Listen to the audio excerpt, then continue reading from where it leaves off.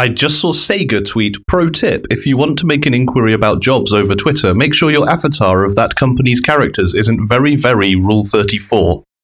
I now want to look at Sega's mentions. What's Rule 34? Oh, God, no.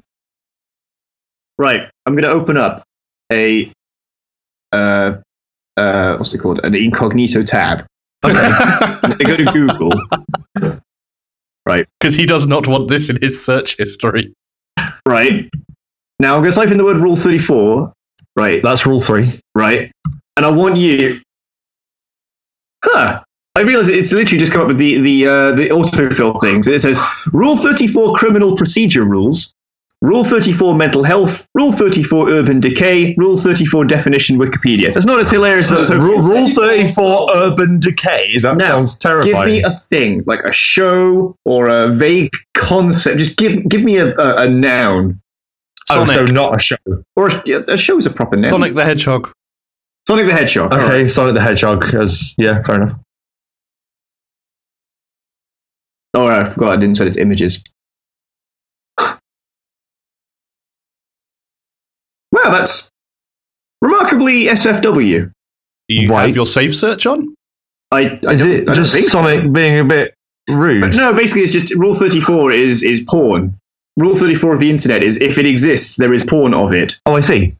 Yeah, there's plenty of Sonic porn.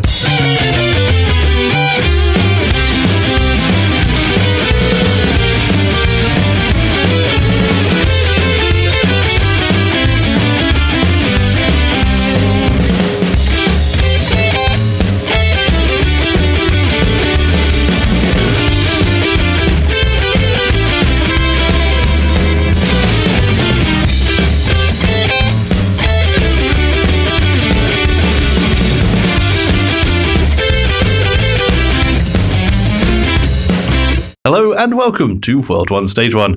I'm Simon, and joining me as ever are Jack. Yeah! And Rob. Salutations! And not joining us as ever is Irish, because he's old. Well, slightly older as of today. Yes, it is his birthday. Happy birthday, Irish. Happy birthday, Irish. He's like, I don't know what it is in... He's 400 now, That's isn't in he? Irish years, but I don't know what it is in human years. 8. Why do I keep antagonizing the Irish? Like, of all, from I'm anywhere. so sorry. Oh, my goodness. That was a cheap shot, and I should not have done it, and I apologize. Happy birthday again. Happy birthday, Happy birthday, Irish. So, yes, I will be acting as ringmaster for this show, but before we begin the fight... Ding, ding. Ding, ding. And that's actually quite a good segue into what you wanted to talk about, Jack. I was going to say something else, but you go. I went to see a film yesterday. Go on. It's really good. What is it called? It's called Creed. What is it about? It's about Creed. No, it's not. It's about Adonis Johnson, who is Adonis Creed. Have anyone here seen the Rocky films? I have seen the Rocky films. I have I've also seen the Rocky films. All of them, apart from this one. So you know how Rocky 4 is the greatest film ever made? It's... Yeah, right? It probably not anymore. It's up there. Not anymore. I know how Rocky 4 is certainly a film that was made. Yes, and it is one of my favourite films of all time, but it is now not my favourite film in the Rocky franchise.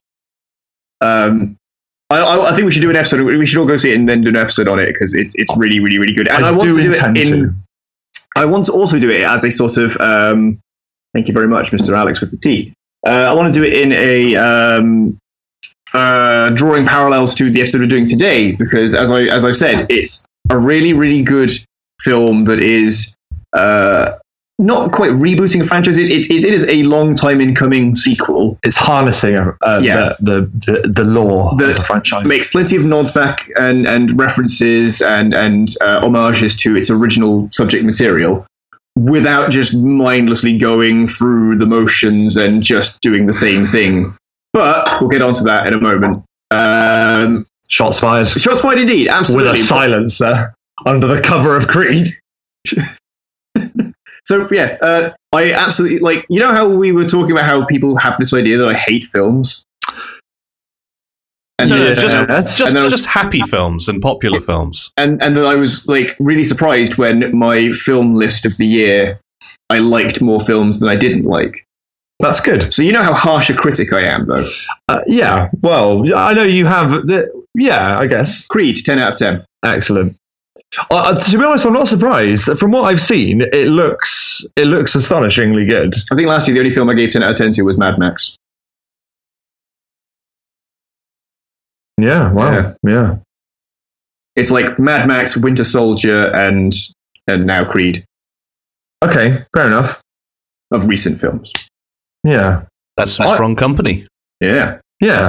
I also went to see a flick. You did. You left town. I left town because I was literally forced to leave town to see this film. That's not the reason I went, but whilst I was away, I did happen to go and see Quentin Tarantino's.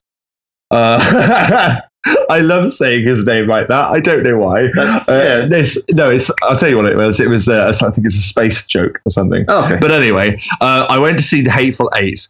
It's not showing in Cheltenham. It's not showing in Cheltenham because there was a fight between Odeon and Cineworld, bare knuckle, just in an alley somewhere for 118 rounds. The winner got canned food and the rights to show The Hateful Eight. Did you just compare multinational cinema organization scuffles to bum fights? Yes. Okay. That's essentially what I think. That's how I like to imagine it anyway. No. But Hateful Eight is the most accurately descriptive term for any of Quentin Tarantino's movies. I think it's the most accurate title. So there are 8 people and they are hateful. They are incredibly hateful. Wait. As in, we the audience, supposed to hate them, or they are full of hate? The thing is, you watch that film, and I won't go into too much depth because I'm aware it's only recently come out. I don't want to spoil it for people, for you guys, because I think you guys should see it, and for people listening, because obviously it'll be still quite early. But it is one thing I will say is it is incredibly difficult to root for anyone in that film. It's very enjoyable. It's also very, very long. But in a good way. Yeah. It's like a sweeping kind of. It's weird to say because it's a sweeping epic, but it predominantly takes place in one room. And this is what's so fascinating about it, because Quentin Tarantino made this huge kind of commitment throughout this film to film in 17mm. So he's got a really, really wide shot to work with. Okay. And the beginning of this film, it takes place in there on like a 6-horse driven cart. Okay. And they're going through Northern America, where it's, I think they say they're in Alaska. I can't remember actually. Oh wow! So very, very north. Yeah, North America. Yeah. I can't, but it's a western. And the 17mm shots are incredible because it's this sweeping landscape. But that's 10% of the film. Oh, the rest of it is in this cabin. But what's really interesting about it is the fact that it's it's a play. You're watching a play in this film because when people aren't doing anything, they're still in shot. Usually where there's focus on people, and there is still focus in this.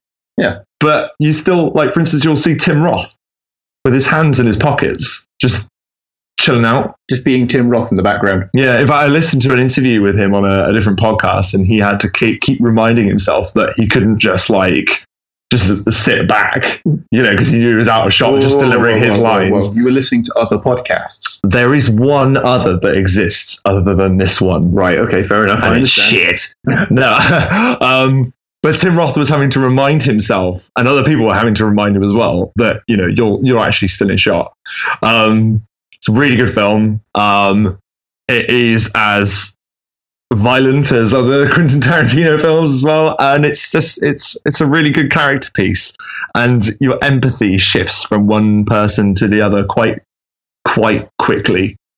He's got lubed up empathy. You're basically I'd like you to imagine you standing in a circle of 8 people, okay, and those 8 people. Wait, am I one of the 8 people? No. You're watching them. So I'm standing in the middle of this. So you're essentially judging these people or trying to empathize with them in some way. Right. So you run to one, but then one of them does something awful. Yeah. Just awful. And then you go, oh, well, then this guy seems okay because, of this. And then you go to him, and then he does something fucking dreadful. And then you see this woman, and you go to the woman, and the woman does something fucking, So it's kind of like that. It's your empathy. I don't know where I am with this movie. Yeah, but I think that's the strength of it, really. Okay. It's I would say I'll go and see it, but it's not showing in Cheltenham because all we have is Cineworld. Yeah, that's the problem, isn't it? And it's a shame. But so I won't go and see it. I would go and see it, but I don't have the 3 weeks to spare. Is it quite long? It is long. It has an intermission. Really? Yeah, not in the one that I saw. Unfortunately, they actually had, and I mean, you gotta like respect Tarantino for the fact that he's actively tried to get this as many screenings of it actually on film as possible. Right, as in like film reels, old projectors. Yeah. This film was actually shot using the very same lenses that were used for Ben-Hur. Very same. So it's kind of got that antique quality about it already. And he's trying to get this. Sure, you don't mean like the Ben-Hur remake that's coming out this year? No, I didn't know that was a thing. Oh, Jesus Christ! And yeah, so he's really trying to like push the experience of going to the cinema, because his argument is that these days you can go and watch exactly the same thing at home without having to be surrounded by people. We're losing like the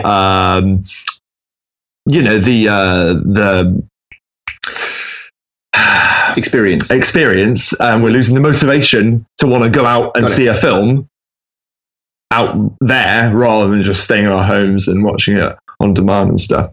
So he's actually trying to make it an experience. I don't know. I kind of like going to the cinema, but I suppose not everyone feels the same way as I do. It depends. It depends. Like you get a lot of people on their phones these days, I've noticed. Yeah, which is a problem. Not really. I mean, what in the cinema? Oh, yeah, that is a problem. Okay, fair enough. Yeah.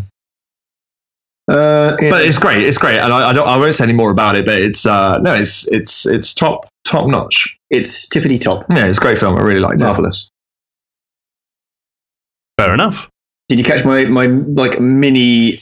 I was going to say eavesdrop there. My mini little foreshadowing there of saying, yeah, but not everyone thinks the same way I do.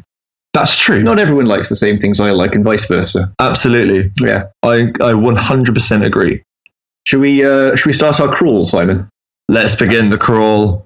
We could, although I mean, it does feel somewhat rushing it to not comment on the passing of a couple of legends recently. Jesus, yeah, we haven't. I was thinking this, but we haven't had an episode since it. We haven't had an episode since it all happened. No, this is the first time we've been recording since we lost Bowie and Alan Rickman. Yeah. So, just to carry on the tradition of honouring the greats before we get into things, I think we do need to say. You're right. I did think of this as we were starting, but yeah, okay, let's do it. I mean, these are men whose bodies of work are both stellar and immortal in their way. And Bowie, more so than Rickman, profoundly personally affecting. It's actually interesting. It's something I realized because of the slight age difference. When I was young at school, like Bowie was perhaps the first person whose differing sexuality was known and not almost part of the joke, if you know what I mean. Yeah. He was the first respected figure who wasn't straight and ordinary that I became aware of in my life. And personally, as the weird kid, he was the first person that, to me, made me feel okay about that in myself. And I think he did that for a lot of people, people who were different. He championed that difference and creativity. And that makes him a phenomenally important person. Outside of the music, the acting, and the art, he just championed being the weird kid, and that's okay.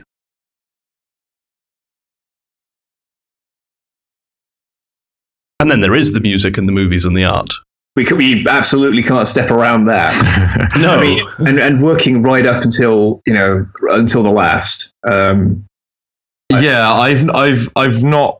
It's weird actually. I watched the music video for Lazarus today. Yeah. I hadn't heard it. I'd admit I hadn't heard any of his the new stuff.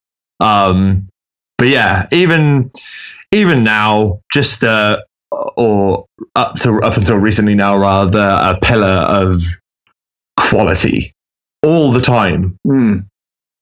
The man did not dip. It's just, it's. I don't know. There was that duet with Mick Jagger. I don't remember that. Dancing in the Street.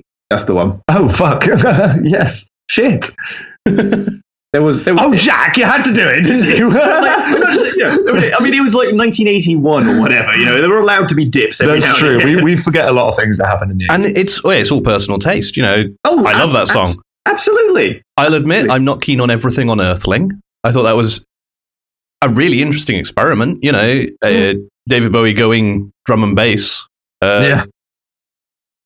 There's some gems on that album still, even though it's probably his weakest one in my mind. But I haven't listened to Black Star yet. I've just literally not been able to bring myself to do it. It was tricky. But it's still fucking impressive. And I mean, I think it's always going to stick with me because I think largely the Bowie thing that's always going to stick with me is either going to be Labyrinth, of course. One of my favorite films growing up. I always go to with my sort of memory. I always tend to go to Bowie as an actor rather than as a musician, which I know is obviously a bit stupid because of obviously where he started and all that. But it's just my personal sort of recollection and all that. It instantly goes. Doesn't seem silly at all. I mean, as a musician, he was an actor. Yeah. That's a really good way of putting it. And the fact is, it's just going back to what Simon said as well. The fact that this guy, he really extends more than just acting and music, isn't it? Like he's just this presence that you're aware of. It is like art just basically just grew a pair of legs and wandered around, put on some makeup. And, absolutely. So, I mean, there's Labyrinth as well. But also, I think the one thing that's always going to stick with me is the song I'm Afraid of Americans, playing on the airplane music system as we were coming into a landing in New York and the first time going to the States. Oh, that's always going to stick with me. That's amazing. Probably a poor choice of song, admittedly. Not the best entry. But yeah, I mean... It's a really weird thing to think because I mean, last year as well, at the very, very tail end of last year with Lemmy, Lemmy at age 70 as well. Bloody hell! Cancer, David Bowie 69, age 69 cancer, Alan Rickman age 69 cancer. It's just like we're at a stage now where like that is still young. It is, of course, it is. Yeah, this is what I mean. They had they could have. There's so much more that they could have given. But the fact is, and it was a very personal thing for me, was the fact that struck a chord with me, and I thought to myself, it actually made me question what I'm doing with my life because of the fact that those guys, the amount that they achieved. And always at the peak, nothing. And there's actually I did a post about this about after Alan Rickman passed, about the sort of. I'll probably try and link it to somewhere else we can read it because I can't remember all of it off the top of my head. But basically talking about the fact that Alan Rickman was older than us when he auditioned to go to RADA to start learning drama. Absolutely, right. He was, I think, 28 when he first did a play. Yeah. 28 when he first went to drama, auditioned, He was in his 30s when he first did a play. It was Romeo and Juliet was his first on-stage play. That's right, yeah. He was 36 when he first appeared on TV. He was, I think he was 40 in his first film, or 39, something like that, in his first movie. And basically, I always look at Alan Rickman as the sort of the embodiment of it's not too late. Yeah. If there's that thing that you want to go and do, if there's that thing you feel you can do, but you're worried that, I should have made the right choice back at school or university or, all this and the other, it isn't too late. Yeah, absolutely. You can go and do it. And time doesn't sort of just pass you by. You might have opportunities along the way. You might miss those opportunities, but it is never too late to go and do what it is that you love. If you've only just discovered what you love in life, and you go, oh man, if I'd only known this a couple of years ago or decades ago, even, doesn't matter. Go and do it. And that's when you say, like, you know, maybe realize, what am I doing with my own life? Yeah. It's like, there's still, you know, there's still time for us. I mean, all of us, all the hosts here, we're all young guys. We've got a whole fucking world ahead of us. And Alan Rickman really, for me, sort of personified that whole thing of just go out and do it. Yes, and also just the man's sheer just force of will. Yeah, like that guy's energy. Like most of like you were saying, in his when he just started doing his film career, like the guy would go for a day shooting, do an evening on stage, then go home. Do you know what I mean? Like this guy. Oh my god! Like, I mean, I've seen a lot of people. Like, there's a whole generation of people that know Alan Rickman as Severus Snape.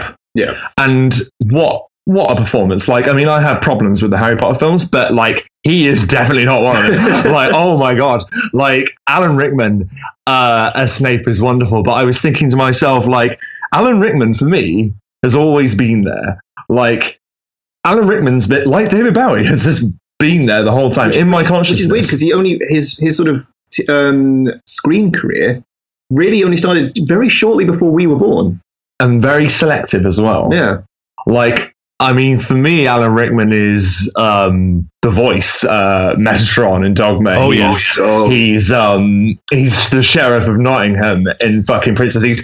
Alan Rickman single-handedly saves the worst Robin Hood film of all time and turns it into the best. Are you forgetting the Russell Crowe Robin Hood film? I am forgetting the Russell Crowe Robin Hood film. Yeah.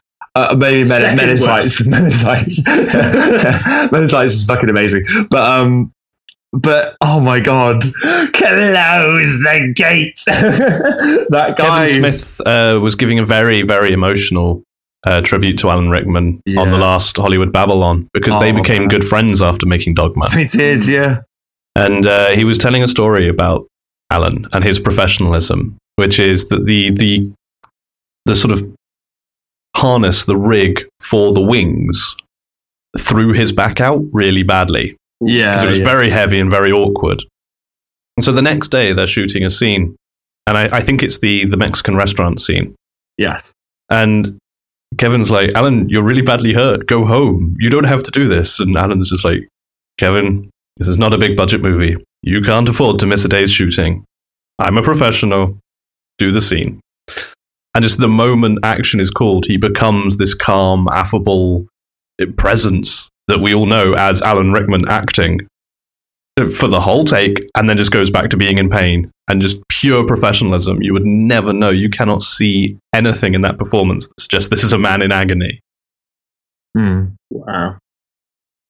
And there's that beautiful picture as well that that Kevin Smith posted with Alan Rickman. And Alan Rickman's got his trousers down. And it's that scene where you realise the Metatron lacks any genitalia whatsoever. Anatomically corrects the Ken doll, yeah. Yeah, and he is holding a Ken doll. A naked Ken doll. Yeah, perfect. Absolutely perfect. So basically, to all our listeners out there, who are, presumably a lot of you are going to be the weird kid. It's not a stretch to say, is it? I don't think that's unfair at all. Being the weird kid is not a bad thing. It's great. Yeah, you might be grown up now, but you might still be the weird kid. But hey, to take this to basically just say, you've got that thing that you love to do, that you love to take part in, whatever. Love it for all it's worth. Go do it and fucking live. Yeah, if you're growing up as the weird kid, look to Bowie. Realize that you can achieve that kind of greatness. If you're wondering what to do with the next part of your life, look at Alan Rickman and how he came into his career late. Great inspirations. I forget who was who said it, but there was a fantastic quote about Bowie, which was just basically saying, if you think of all the stuff that he managed to accomplish, now look at your own life. Look at where you can go. And just remember, you get to listen to David Bowie, and you get to take inspiration from David Bowie, you are already one step ahead of David Bowie. Yeah, it's true. It's true. And I would recommend, I think it's probably fair to say a lot of people have not seen The Man Who Fell to Earth, which is a 70s science fiction starring David Bowie. Beautiful. And if you've seen or heard of like modern sort of art house sci-fi, like Under the Skin, it owes everything to Bowie. Go and check it out. Go and check out The Hunger. Oh, God, yes. The Hunger, I'd completely forgotten. Listen to Bowie. Absolutely, his music is amazing, but watch him too. He's a stellar actor. Absolutely. There was nothing that man could not turn his hand to and just turn it to gold. And then for a laugh at the end, watch Hans Gruber fall out of a building. Yes. Yeah. And watch Galaxy Quest. And then watch Galaxy Quest. Yes. Oh, man. And go play Omicron, Nomad Soul. Which It's free. is currently free. It won't be by the time you listen to this. But Square Enix are giving it away in tribute to Bowie because he stars in it. Oh, wow. And does the music as well, I believe? He does, yep. Yeah. I didn't know that. Yeah. Oh yeah, he turned his hand to video games as well. Of course he did. And internet service providers. What? Hang on, what? Absolutely true. David Bowie ran an ISP called BowieNet. What the fuck? Right. This is another area in which Bowie is a fucking genius. There is an interview with him from the mid-2000s. Like, this when he he tells the future. Yeah. Yeah. He just does. I mean, it wasn't accurate in every sense, but basically, in the early to mid-2000s, he said, music is going to be commoditized. It's going to become a utility like your electricity or your water. You're just going to pay and you're going to get music. So artists had better get used to going on tour because that's how you're going to make money. Copyright just isn't going to exist. It's not going to be a thing. It's unworkable. But he was damn near close. Yeah. Copyright still exists, but it is unworkable. It is. No one gives a shit. So they may try, damn it. You can step around it. So, yeah, I mean, he basically was talking about Spotify. He was talking about Apple Music and Pandora. He was talking about streaming music as it exists. And he put his money where his mouth is and set up BowieNet, which was a dial-up ISP provider, much like any of the sort of brand name resellings of dial-up internet you could get. Except if you were signed up with BowieNet, it also included access to download all of his music. Because music was just going to be commoditized, so he started it and was like, yeah, come use BowieNet, listen to my stuff. Also, access special web pages only available on BowieNet that were online galleries of his art. That's really cool. So it was a bespoke internet service provider for fans of David Bowie. The man was a mad genius, and like I said, if art grew legs and walked around, it would look a lot like David Bowie. Yeah, it would.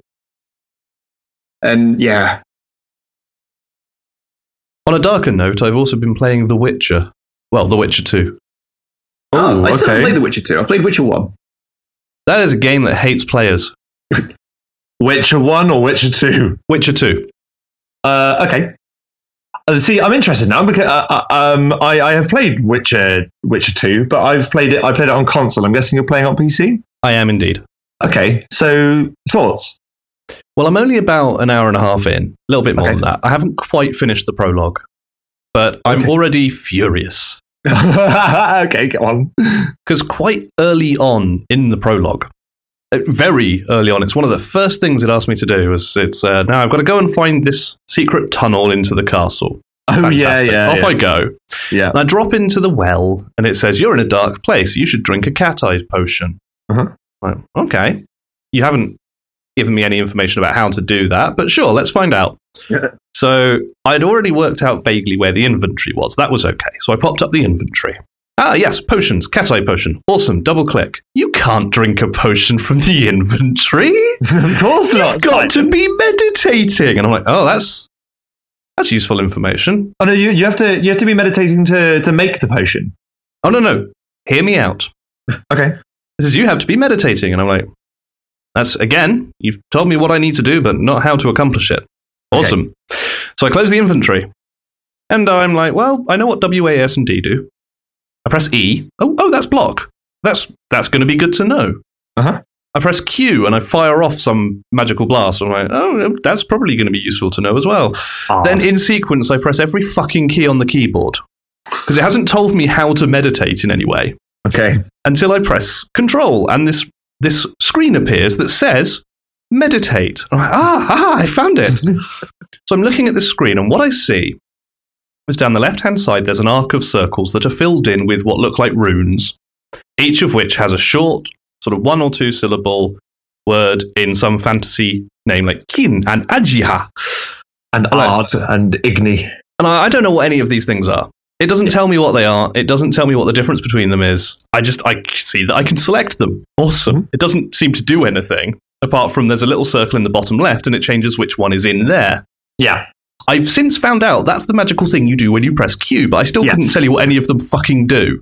I can tell you. It sounds like this is like they basically made Witcher 2 as a direct follow-on to Witcher 1 and decided to go like, no one's going to go into Witcher 2 having not played Witcher 1 in the last couple of days. Yeah, we don't need to onboard new players into this game at all. Yeah. And the top of the screen has an option to select a long sword. And the bottom of the screen has an option to select the Witcher's silver sword. Mm-hmm. And on the right is another arc of circles that are empty. None of this is labelled. And I'm like, there are no potions here. So I'm looking at this screen going, what the fuck? And I'm sort of selecting these signs, as I found out they're called. And I'm switching between swords and I'm going, this is not potions. So I come out of that thinking I'm in the wrong place. And I go through the rest of the keyboard again. I find the journal. I find the map, which is blank. There is nothing on the map. That's the least useful thing in the world. Thanks, guys. You have a piece of paper, more accurately. Basically, a bit of parchment that says map on it. That's great. Thank you, guys.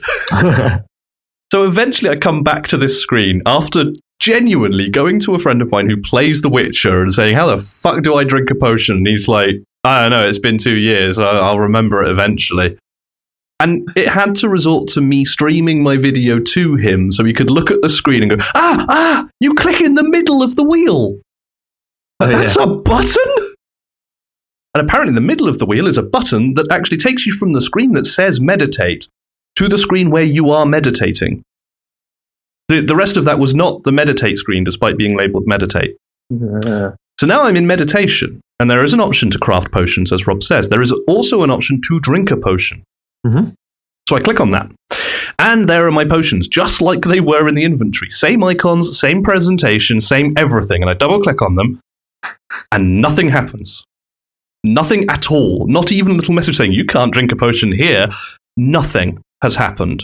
So I'm like, okay, let's look at the screen, take it in. And on the right-hand side of this screen, there is a triangle with a circle at each point of the triangle. It's not labelled, by the way. It's nothing to say what that is. And in the bottom right, there is a thing saying escape to exit, or click here, or press enter to drink potion. And I click it, and it's disabled. Can't do that. Okay. So I drag the potion into the triangle, which fills up one of the lines part way with a little meter and enables the drink potion button. And finally, I accomplished my goal. I drank a potion. This game fucking hates players.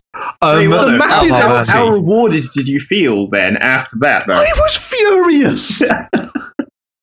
Furious, but accomplished. Absolutely. And then the cat eye potion, which I was assured would just help me see in the dark, turned the entire world silver. Yeah. Apart from people who became glowing red people outlines with visible nervous systems. Yeah. Well, that is not how cats see the world. That is a badly named potion. Give them a break. It's like the 8th century. How do they fucking know how cat's eyes work? I mean, the thing is, Simon, like, that was one thing I always thought, because I know I have recommended all of you guys to play the Witcher games, because I really enjoy them. I've got both Witcher games, actually. See, the Witcher one. That is not the end of my complaints by any means. Okay. That was just the first one. I was going to say, the menus, I completely agree with you. The menus are silly. They are really silly. Other elements of that game redeem it for me, but do go on. Well, then there's the dialogue, which is awful. Like all of it. I mean, the writing is horrible and not delivered well. The voice acting isn't good either. But that's it's a small studio. It's English isn't their first language. I'm kind of going, okay, that's one of those things you have to live with. But it does that thing where the thing you click on has no relation to what you say, like in the new Fallout. Oh, yeah. Like the very first option I have, I'm a prisoner and I've got my hands cuffed and a guy walks in and offers me his hand to shake. And the dialogue options I have are, I would shake your hand if I could, and very funny.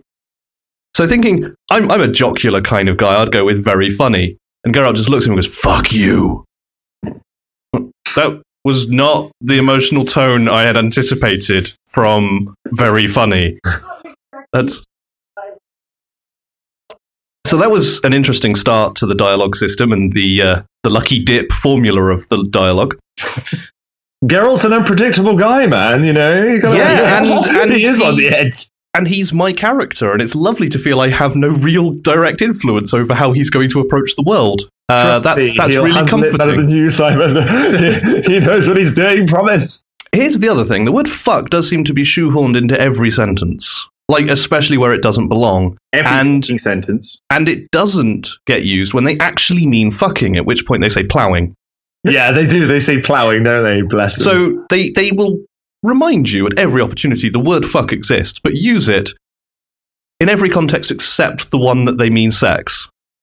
Do they use it to mean strike? No, it's like, what the fuck do we want? What the fuck do you want? What the fuck is happening? Oh, we're plowed.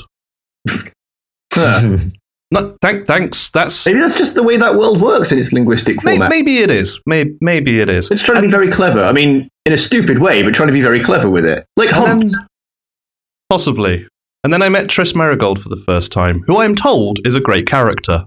Cheers. Who I'm told is a well-rounded character and has a very, strong, she's the equal to Geralt in every way. But the thing is, I first met her in the middle of a combat zone. And we're having a fight. Well, we're not. It's a lull between fights. But we're still very much the weary stress of battle. And Geralt delivers a line and turns to her, the camera pans to her, whereupon she immediately puts her hands on her hips, arches about, sticks her tits out, poses like a porn cover model, and just starts delivering her dialogue. And I'm like, that was unnecessary. That seems to serve the same purpose as giving me the word fuck to play with every 5 minutes. So you're just trying to say, look, we're an adult game. Look at the confident, sexy way she stands while doing her dialogue. And I'm like, stop that. It's really disconcerting. Okay, but how often did she say fuck? That's what I want to know. Oh, a few times. In fact, she ended that sentence by suggesting we go and fuck instead of have a fight. Wait, did she suggest you go and plow? Or did you go and no, fuck? She said let's go to bed, but presumably to plow. Trish doesn't say plow. I'm so confused! And what do they mean when they're actually ploughing the fields? Fucking the fields. Presumably they're going to fuck the fields, yeah. Because that would be a use of the word that isn't actually about sex. You shag the field, or you have a shagman's lunch sandwich. Shag. I'm trying to work with what I've got here. It's this fucking ring-a rosies of stupid ass words. And then, of course, it's full of QuickTime events and rapidly mash a button to turn a wheel and stuff like that. And just the whole game is grating on me. And the worst part of it is Geralt is a dick. Like, he is literally the colourfully eyed magical man with the gruff voice and the dark past. And I'm like, you are a shitheel. You are just the worst kind of cliche, manly man protagonist. And I don't like you. You are not an easy into this game. He seemed a little bit more likable because, I mean, like I said, I've already played the first, say, couple of hours of Witcher 1. He seemed a bit more likable in that. Like, he didn't seem quite as gruff and... There is a weird turnaround because you're right. In Witcher 1, he's a different character, and in Witcher 2, he goes. I admit, Simon, he is very much like that in 2. In 3, not so much. And 3, they have some pretty good dialogue. I think they had it. Well, basically, Witcher 3 feels like a different game to the other. It's the high budget version. Yes, and I think. I think it is the best, personally. I mean, I would hope it was better than Witcher 2. My experience so far has been really, really poor. My friend Mark is encouraging me, just judge it, give it at least to the end of Act 1 before you form any lasting opinions. Yeah. But the prologue has left me with a vile taste in my mouth, I have to say. I'm not enjoying this so far. Well, Simon, you know how you start that with on a darker note, and like, because you were literally in a cave? Mm-hmm. On a darker note, I've been playing a new game recently. Have you indeed? Yeah, Undertale. How are you finding it? It's on a darker note, emotionally speaking. So I met Toriel, and then I tried to leave, and then things happened. Things do tend to happen. And then I sat back for a bit, and then I uninstalled the game, and now I've reinstalled the game so I can try again. Wow, what happened? Things happened. Jesus, I can't even begin to work out what you encountered that early in the game that made you uninstall. I fucked up bad. Like, I needed to recover spiritually, mentally, emotionally. Wow, I mean, I'm just waiting till you get to the end, because Undertale is one of those games that's it starts off light. Yeah. I before I got out of the ruins into Toriel's house. Yep. Then there was a fight. There was a boss fight.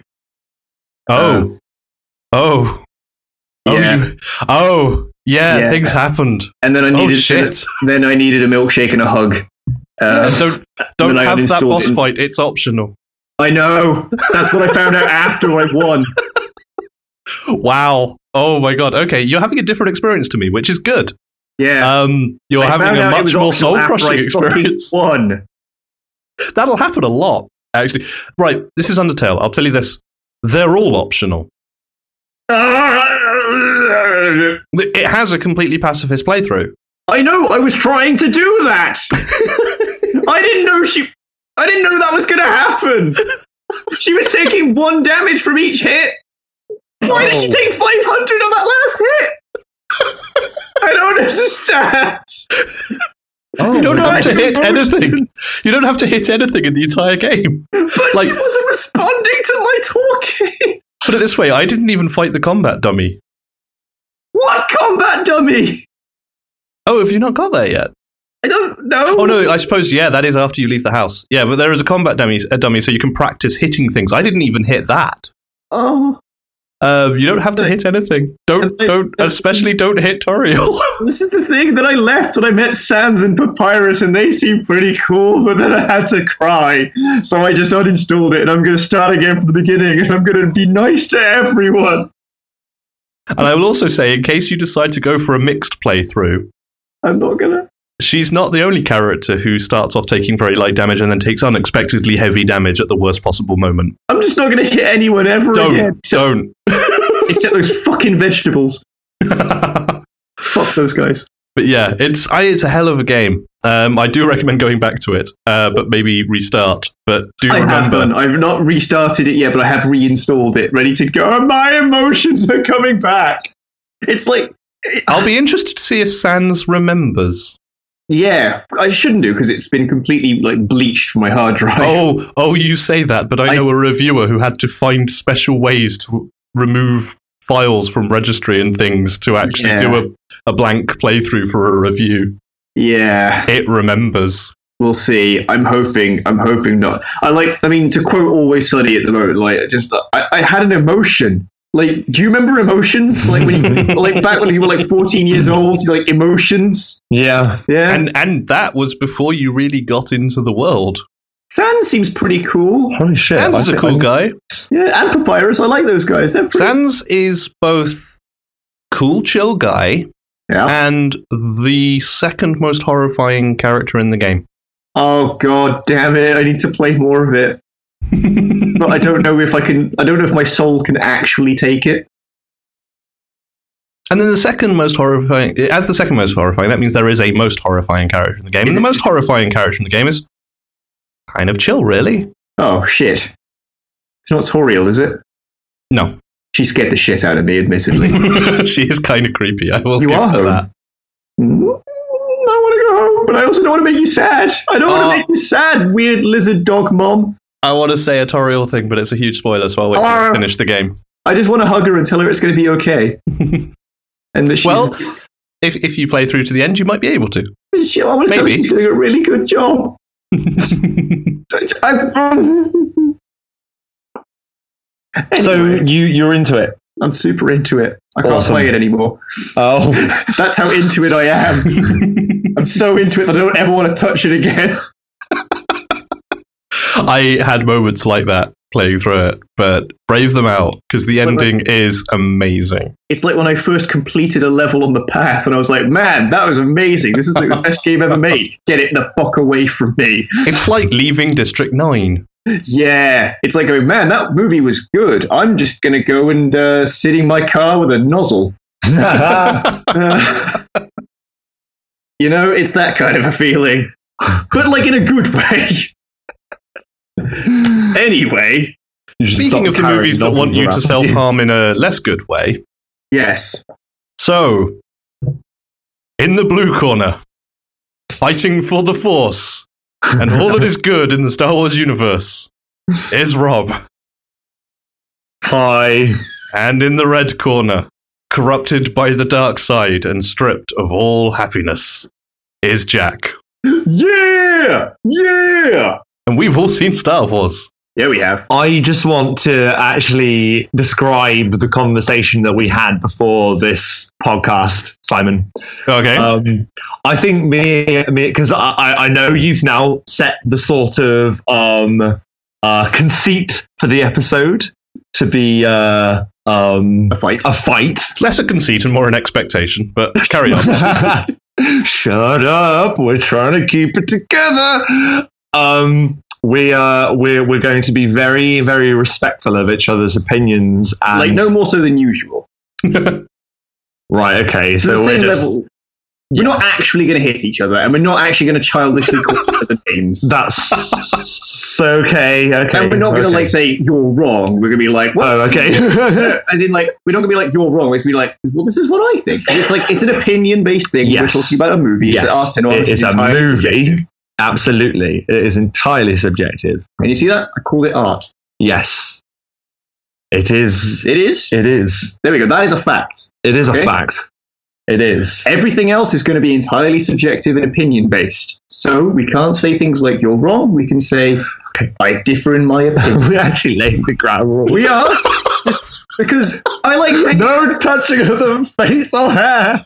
I like hanging out with you, bro, and I don't want to lose that, okay? No, of course we're not going to lose Welcome that. to the first ever episode of World One Stage One that has rules of engagement. Nothing below the belt. Nothing below the belt. No mention of the prequels. No mention of the Oh, fuck it out. We can't not mention the Exactly. prequels. That's something we can both fall back on at least. Yeah, exactly. You know? We can both fall back and go, well, at least the prequels were better. Oh, fuck you! I can't stop myself. I'm stopping myself. I never agreed to these rules, so you're wrong. Yay, Simon! You're like the Eagles in a different franchise. The Eagles at the end of Lord of the Rings. In what way? Because he comes in at the last minute and saves the day inexplicably. Are you Sam and Frodo in this regard? Let's not. Actually, no. I don't like going down that road. This metaphor is confusing. Let's leave. Yeah, it is. That was my fault. Yeah. Wow. Whoa. Weird. Yeah. So a long time ago, in a galaxy far, far away. I was going to say, Simon, this is where you need to like play a clip of whatever was that episode where we were all talking about our expectations of the Star Wars film, and me being the it's going to suck, I'm going to be here to soak up all the negativity guy. Well, that's an interesting point. I think I soaked up too much negativity. Maybe. I don't think it's going to be a spoiler to say I didn't like it because we already did our year in review episode. This is, and the fact is, this is going to be a completely spoilery show. It's a month. Yes, it's a month. We're going to talk about all of it. It's been out for nearly a month now. Is it? Oh, I thought it was and we're not going to be those people who say, "Oh, if you cared about it, you'd have seen it by now." Because I hate those people. Because for very real reasons, people haven't gone and seen it yet. Absolutely. But what we are going to say is this podcast isn't going anywhere. You know, if you haven't seen it yet, listen to this afterwards because, we're not going to hold back. Unless the internet dies in between, like you going and seeing it and then coming back to listening to this episode. In wake of the following battle. Yeah. Although if you heard me say that, you've already downloaded it. So just look after the file, yeah? Just go off somewhere, sign up for a BowieNet account, and yeah. Excellent. Okay, well, let's begin then. I'm just going to say, like, when I saw this, I saw this midnight showing. Did I? Oh, just bring it down like a notch or two. No, you're doing. Jack's telling me to shut up already. No. Bring it down a notch or two. No, just bring it down because you're projecting really well, but the microphone's like there. Am I too loud, Simon? Skype is handling some of it, but you don't have to be as forceful in your projection as you are. Okay, sorry. You can tone down the actor. How's this? Can you still hear him? Yes. Cool. Like a smooth jazz radio host. Like liquid velvet pouring into your cochlea. Oh. Anyway. SMR for the World One Stage One listener. This is Smooth Stage 1. Smooth Stage 1. This is what happens when World One Stage One tries very hard to stay calm. Oh, yes. It's difficult. It is difficult. I'm having a great time. So am I. I saw this midnight showing as did you, Simon? Yep, I absolutely did. I didn't. Like really great atmosphere. So I suppose that there's that element in there as well. Actually, that my first viewing it was electric. Going to see the midnight showing, you are by definition in a room full of people who would all go to a midnight showing of a movie that was a complete unknown quantity. So yeah, we were all invested. I think it's fair to say in those auditoria. I think the only midnight showing I've went and saw was Dark Knight Returns. Sorry, Dark Knight Rises. Better than mine. I saw Snakes on a Plane. Oh. Well, I think you win out there. Yeah. But then, bam, Star Wars, the writing is there, and the crawl begins. Everyone cheered, and it started. Luke Skywalker has vanished. It's good. Let's start. So, opening shot. I really wondered how they were going to open this film. I was going to say, are we really going to do shot for shot? No. But this is something that I think the opening matters because the opening of Star Wars is a big tradition. Starfield, ship, pan to planet. Now, I was really interested what they were going to do with this, and because it needs to have some kind of impact, and then that silhouette moves across the planet, the Star Destroyer, which is called, I will look it up later because I have my handy dandy companion book with me today. Companion book. Which is really cool. Great stuff. But we'll talk about that maybe in part 2. Electric Boogaloo. But this silhouette glides over the planet, and I thought immediately is a wonderful kind of symbol for the First Order, because whereas the Empire, first time you see the Empire, they're just gunning it, they're loud and deliberate. The First Order stealthily slink into shot in the dead of night, and the night of that world, because the night of that coming around the dark half of the world. Yeah. Well, okay. And then the drop ships descend, and we see stormtroopers, and then it starts. And I'm not gonna lie, that initial shot of the stormtroopers with the lights flickering and you just catch the occasional glimpse, that was pretty cool. Yeah, that was very cool. And again, like, it's back to that World War II kind of like vibe of instead of like the dogfights this time, it's like a D-Day landing. It's the troops in the ships, in the boats, and and they look great. And they look intimidating, which is not a thing I would have expected of stormtroopers. Well, this is one of the things that I loved about this film, was the fact that it made the stormtroopers, like, because stormtroopers are so ingrained in pop culture now. It's very, very easy to see them as a joke. It's very easy to see them as guys that just miss all the time. And admittedly, they spent a lot of time in the original trilogy missing things or being mauled to death by small bears. Although there are wonderful explanations for why they were missing. Oh, there's all happening according to the Emperor's wishes and all that. It is all as I have foreseen. Yes. But we all know that it's powered by plutonium. But what was missing, sorry? Nothing's missing. Why they were missing, why the Stormtroopers missed in the original trilogy, there's plenty of explanation that, every time the good guys got away, there was a tracking device on them, or they then went and did something that the Emperor wanted them to do. Basically, there is a whole fan theory about the Emperor ordering that they not be genuinely harmed. Because he was bringing about the final conflict between Luke and Vader, and it's quite an interesting read, actually. I might try and find the link and forward it to you. I'd love that. That sounds excellent. And I'm a big fan of lots of different theories. But we admittedly all know that it's because the heroes are covered in plutonium armor. Of course. Oh, yeah, obviously. Yeah. Now, the heroes in this film have slightly different beginnings. We then have a shot of this little droid looking up at these ships that are descending. BB-8. One of the things in this film I like. BB-8 is fantastic, and it is just a complete demonstration of just how awesome some people who make something and then throw their love into working out how they're going to puppeteer this thing, how they're going to make it exude life when it's just an inanimate object. Yeah. It's great. And BB-8's fantastic. And that's what I love as well. It wasn't, I assume there was some CGI used at certain points. Of course. Yes, there were obvious points where BB was CG, but wherever possible. And that is the watchword. Much as in Fury Road, the watchword was wherever possible, we do it practically. Yeah. Yeah, absolutely. Which is, what I was kind of expecting, really. I'm not naive as to think that everything in that film is... all the aliens, all the spaceships. Yeah. They actually went into space. It's amazing. They actually went to Jakku. They went to Jakku. Horrible. Yeah.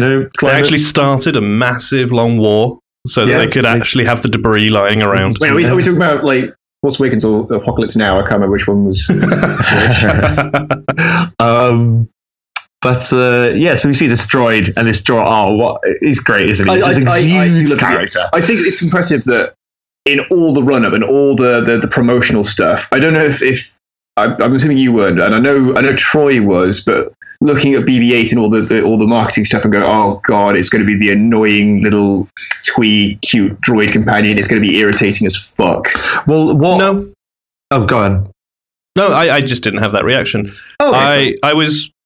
I had my enthusiasm tempered. I was like, I don't know how I'm going to react to this droid, but he looks kind of cool, and I like the tech that's doing the puppet. So if nothing else, that'll be awesome. And I was delighted. Yeah, and you know what? I love BB-8 as well. Yeah. I was expecting it to be the irritating droid companion, but no. So I think the only thing for me, it's going to be the Jar Jar. It's going to be the Jar Jar. The only thing for me that and we'll get to this, I'm sure, because I think this is going to be one of the main contentions of discussing about Star Wars is the fact that BB-8 was very much taking the mantle of R2-D2. The biggest asshole in the entire film. Jack actually whispered to me in the cinema whilst we were watching that made me go, oh, you, but not now. Star Wars is on. Yes. He knew he was safe. He wouldn't kill me with all these witnesses.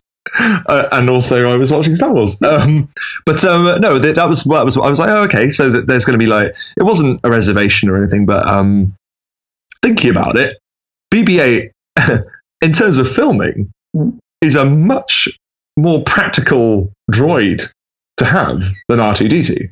Oh, yeah. The trouble they had with R2-D2 trying to get him to roll down a fucking Tunisian mountain. Without him going ass over tea kettle. And fucking blending Kenny Baker, as he tumbles over a cliff. To be fair, it's Kenny Baker. He doesn't know what he's doing or where he is at any time anyway, so it's fine. That's true, unless he's focusing his hatred at Anthony Daniels. Yeah, he still doesn't know what Star Wars is. Does he not? Have you not seen interviews with him? It's just it's a funny name, isn't it? R2-D2. He just starts going on about, that's a funny name. I wonder what it is. And it's like, because he's a player. Oh, he's a player. But either that or just mad as a bag of ham. He's also quite mad. Yeah.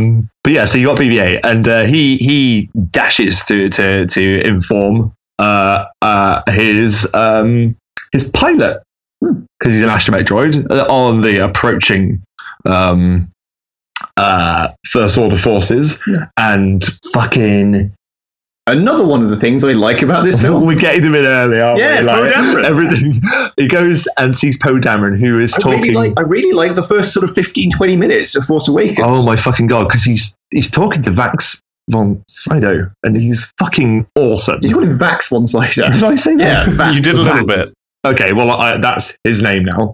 Or Lor San Tekka, to give him his character's name. Yes, Lor San Tekka. But it's Max von Sydow. Yes. Yeah. And he's given him something. He's given him allegedly something that will help, like the resistance in some way. The resistance we just hear about. But yeah, he goes to Poe Dameron, who is sadly, I feel, a little underused in this film. Like, we've got a whole trilogy to go. Yes. Yeah, of course. And to be honest, they weren't going to give him something if it was needless. They weren't just going to chuck him in there if it wasn't needed. Which I is fine, but like I thought he was absolute joy. He's supposed to be like the best pilot in best pilot Resistance.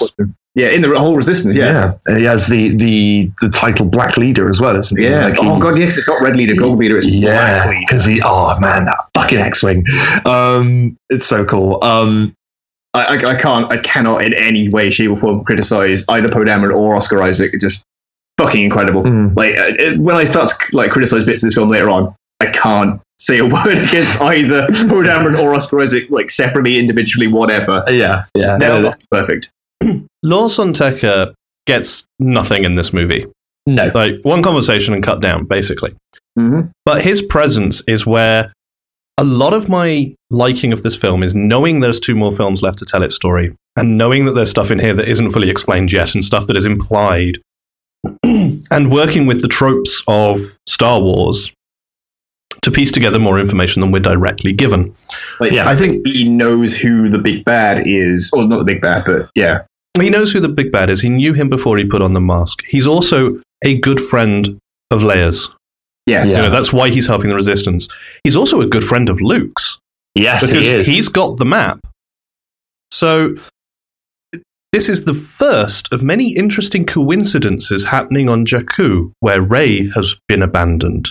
Yeah. So there's an old mystic figure, very, very close to the last surviving Jedi, who's not living with the young, Force-sensitive Rey, but close enough to keep an eye on her, close enough to watch over her as she grows up.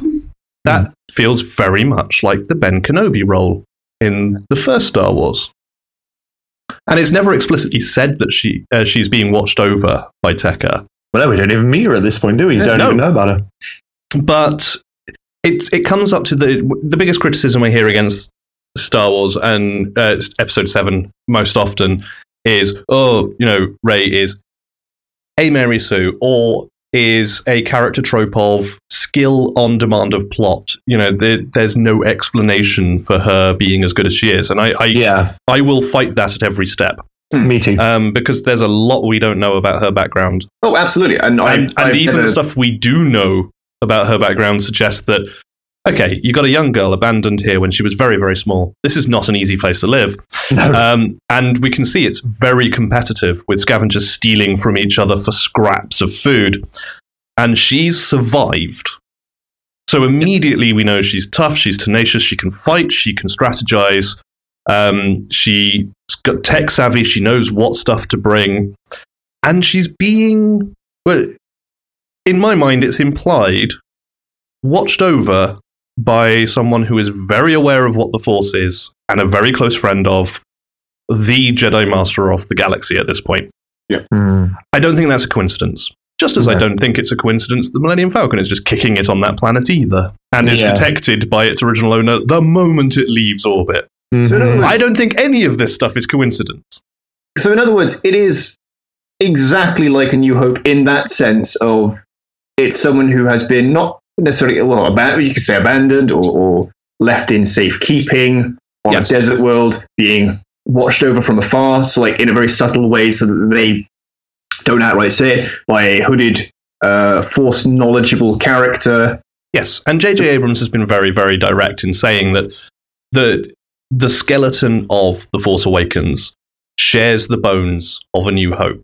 And the muscle, and the musculature, and the skin. And that's the thing. Possibly some of the musculature, but no more than that, because it is new characters. It's a new start to a new trilogy with new characters in a new setting. There are obviously very recognizable conceits here, and I think that is a way to give you a lot of information incredibly quickly. And but to say that in Star Wars there's a giant planet-killing base and it gets destroyed by the end of the film, yeah, and well, and also I think there are conceits in that film that make Star Wars Star Wars. I mean, it's there are certain pillars, and I do accept what people say that because. I know some people obviously feel that there's a lot to do with New Hope in there, and there is, very consciously and very deliberately. Yes, but it seems that way. And there's bits and pieces from other films as well. Like, for example, there is a gangplank with the father-son confrontation, and some plummeting over the edge. It's not the same people in the same roles, but there is there's certain.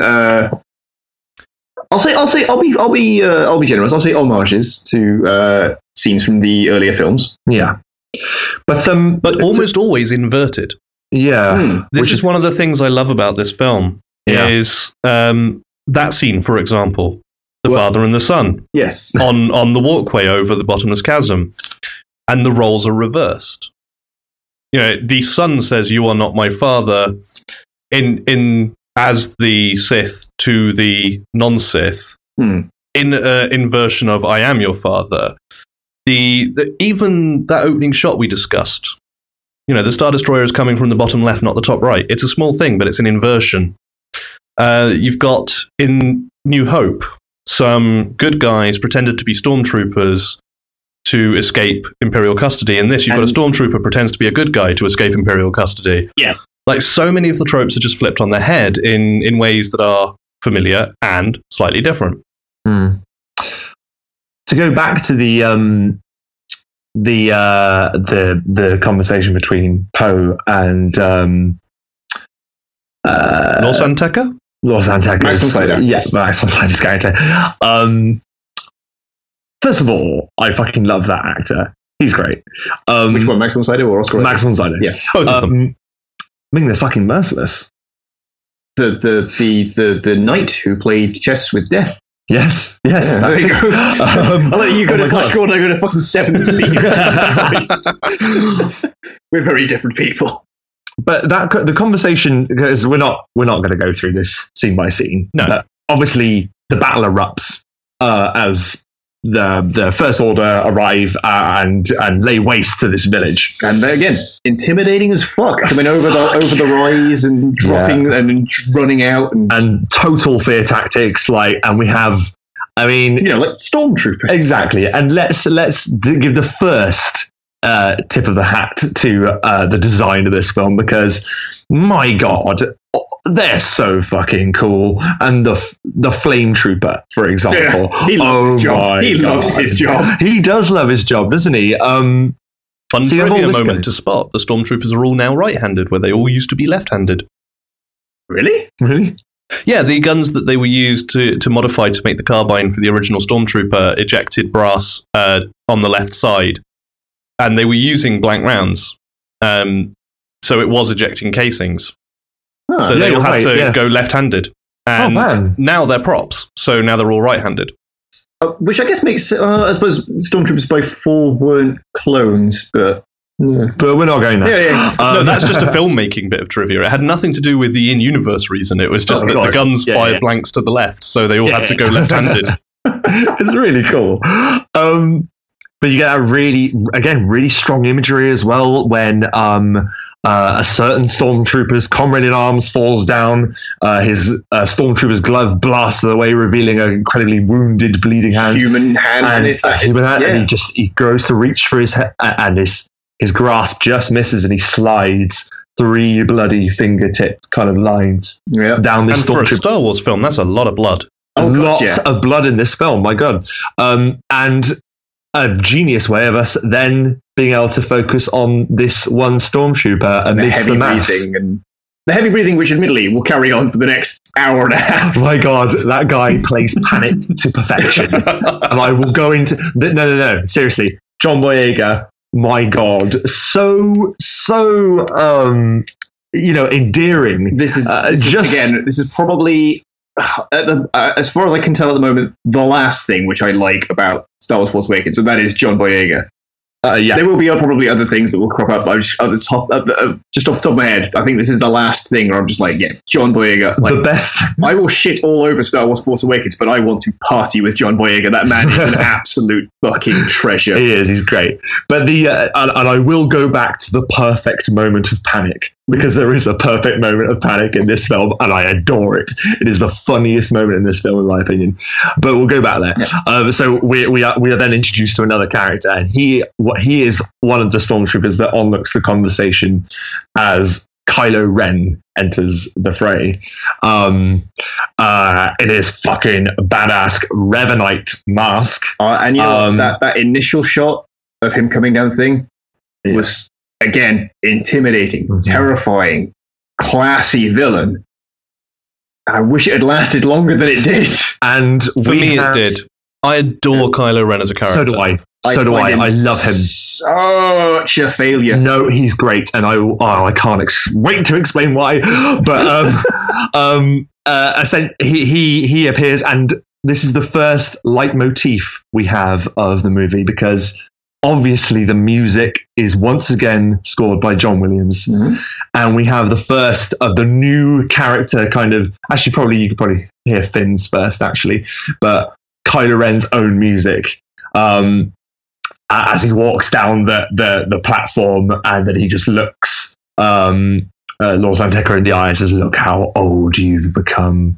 And I love that he underplays every word that he says. I love how cold and just almost light Kylo Ren's voice is. I picked it up the second time around, because the first time I watched the film, he looked at Max von Sydow and said, because I couldn't figure out a fucking word that guy was saying. Oh, no, you're kidding. You're kidding me. Second time around, I got every single line he had. But the first time around, I was really struggling. I blame that on the speakers. Fair enough. No, I think you can hear every word he says, but that conversation that they have, I love, because it's like Simon says, there's a lot, even with when you watched New Hope for the first time, there's so much that you sort of are expected to just fall in line with, which is what I love. You're just dropped in this universe, and they're having this conversation as if they were once old friends, old acquaintances, and he's saying, "Look how old you've become," and Lord Santeca says, "You've become something far worse."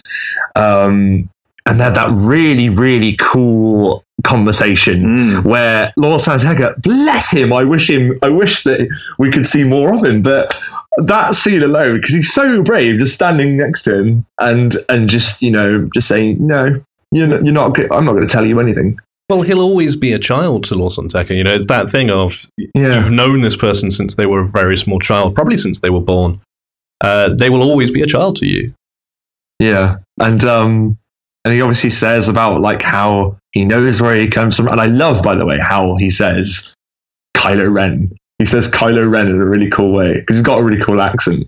But anyway, and he says, I know where you come from. He says, about your family. And then Kylo Ren says, you're so right. And fucking murders him. And then Poe takes a shot, and we get the first really cool display of the Force, which is actually super cool. The bolt hanging in midair. Oh my goodness me! And he just turns in a flash, and boom! And not only is the bolt stopped, but everything in its path. So Poe is also frozen to the spot, almost like Kylo Ren's trademark Force power, whereas Vader's was the choke. Yeah. And the Emperor had lightning. Kylo Ren he's going to just hold you in place. You're just going to have to stand there and watch him walk up to you. And bless Poe Dameron, because it's such a great shot. It's a flat shot of just Poe Dameron standing there, and then a bunch of stormtroopers just running up to him and then kicking the shit out of him.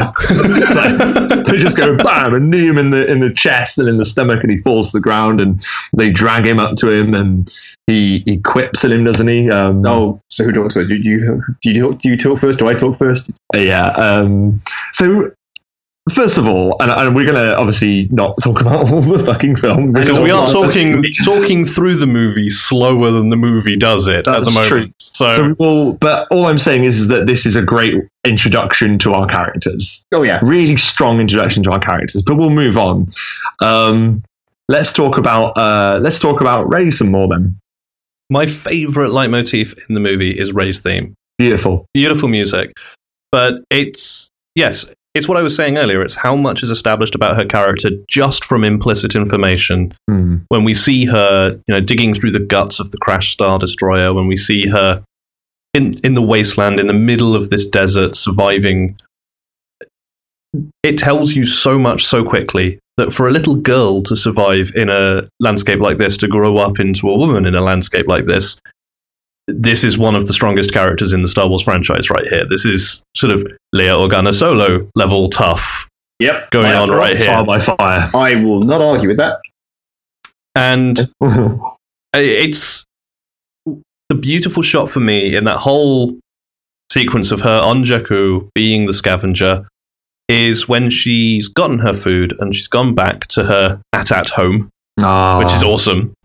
Mixes up her food and then sits outside to eat it, and she just pops on the rebel pilot's helmet. Yeah. Because, she's clearly not had a lot of socialization at this point. She doesn't have a good, strong friend group around her. Yeah, she chews her mouth open and she doesn't really care. And it's that hint that she is still very much a child. She's grown up, but she hasn't been educated.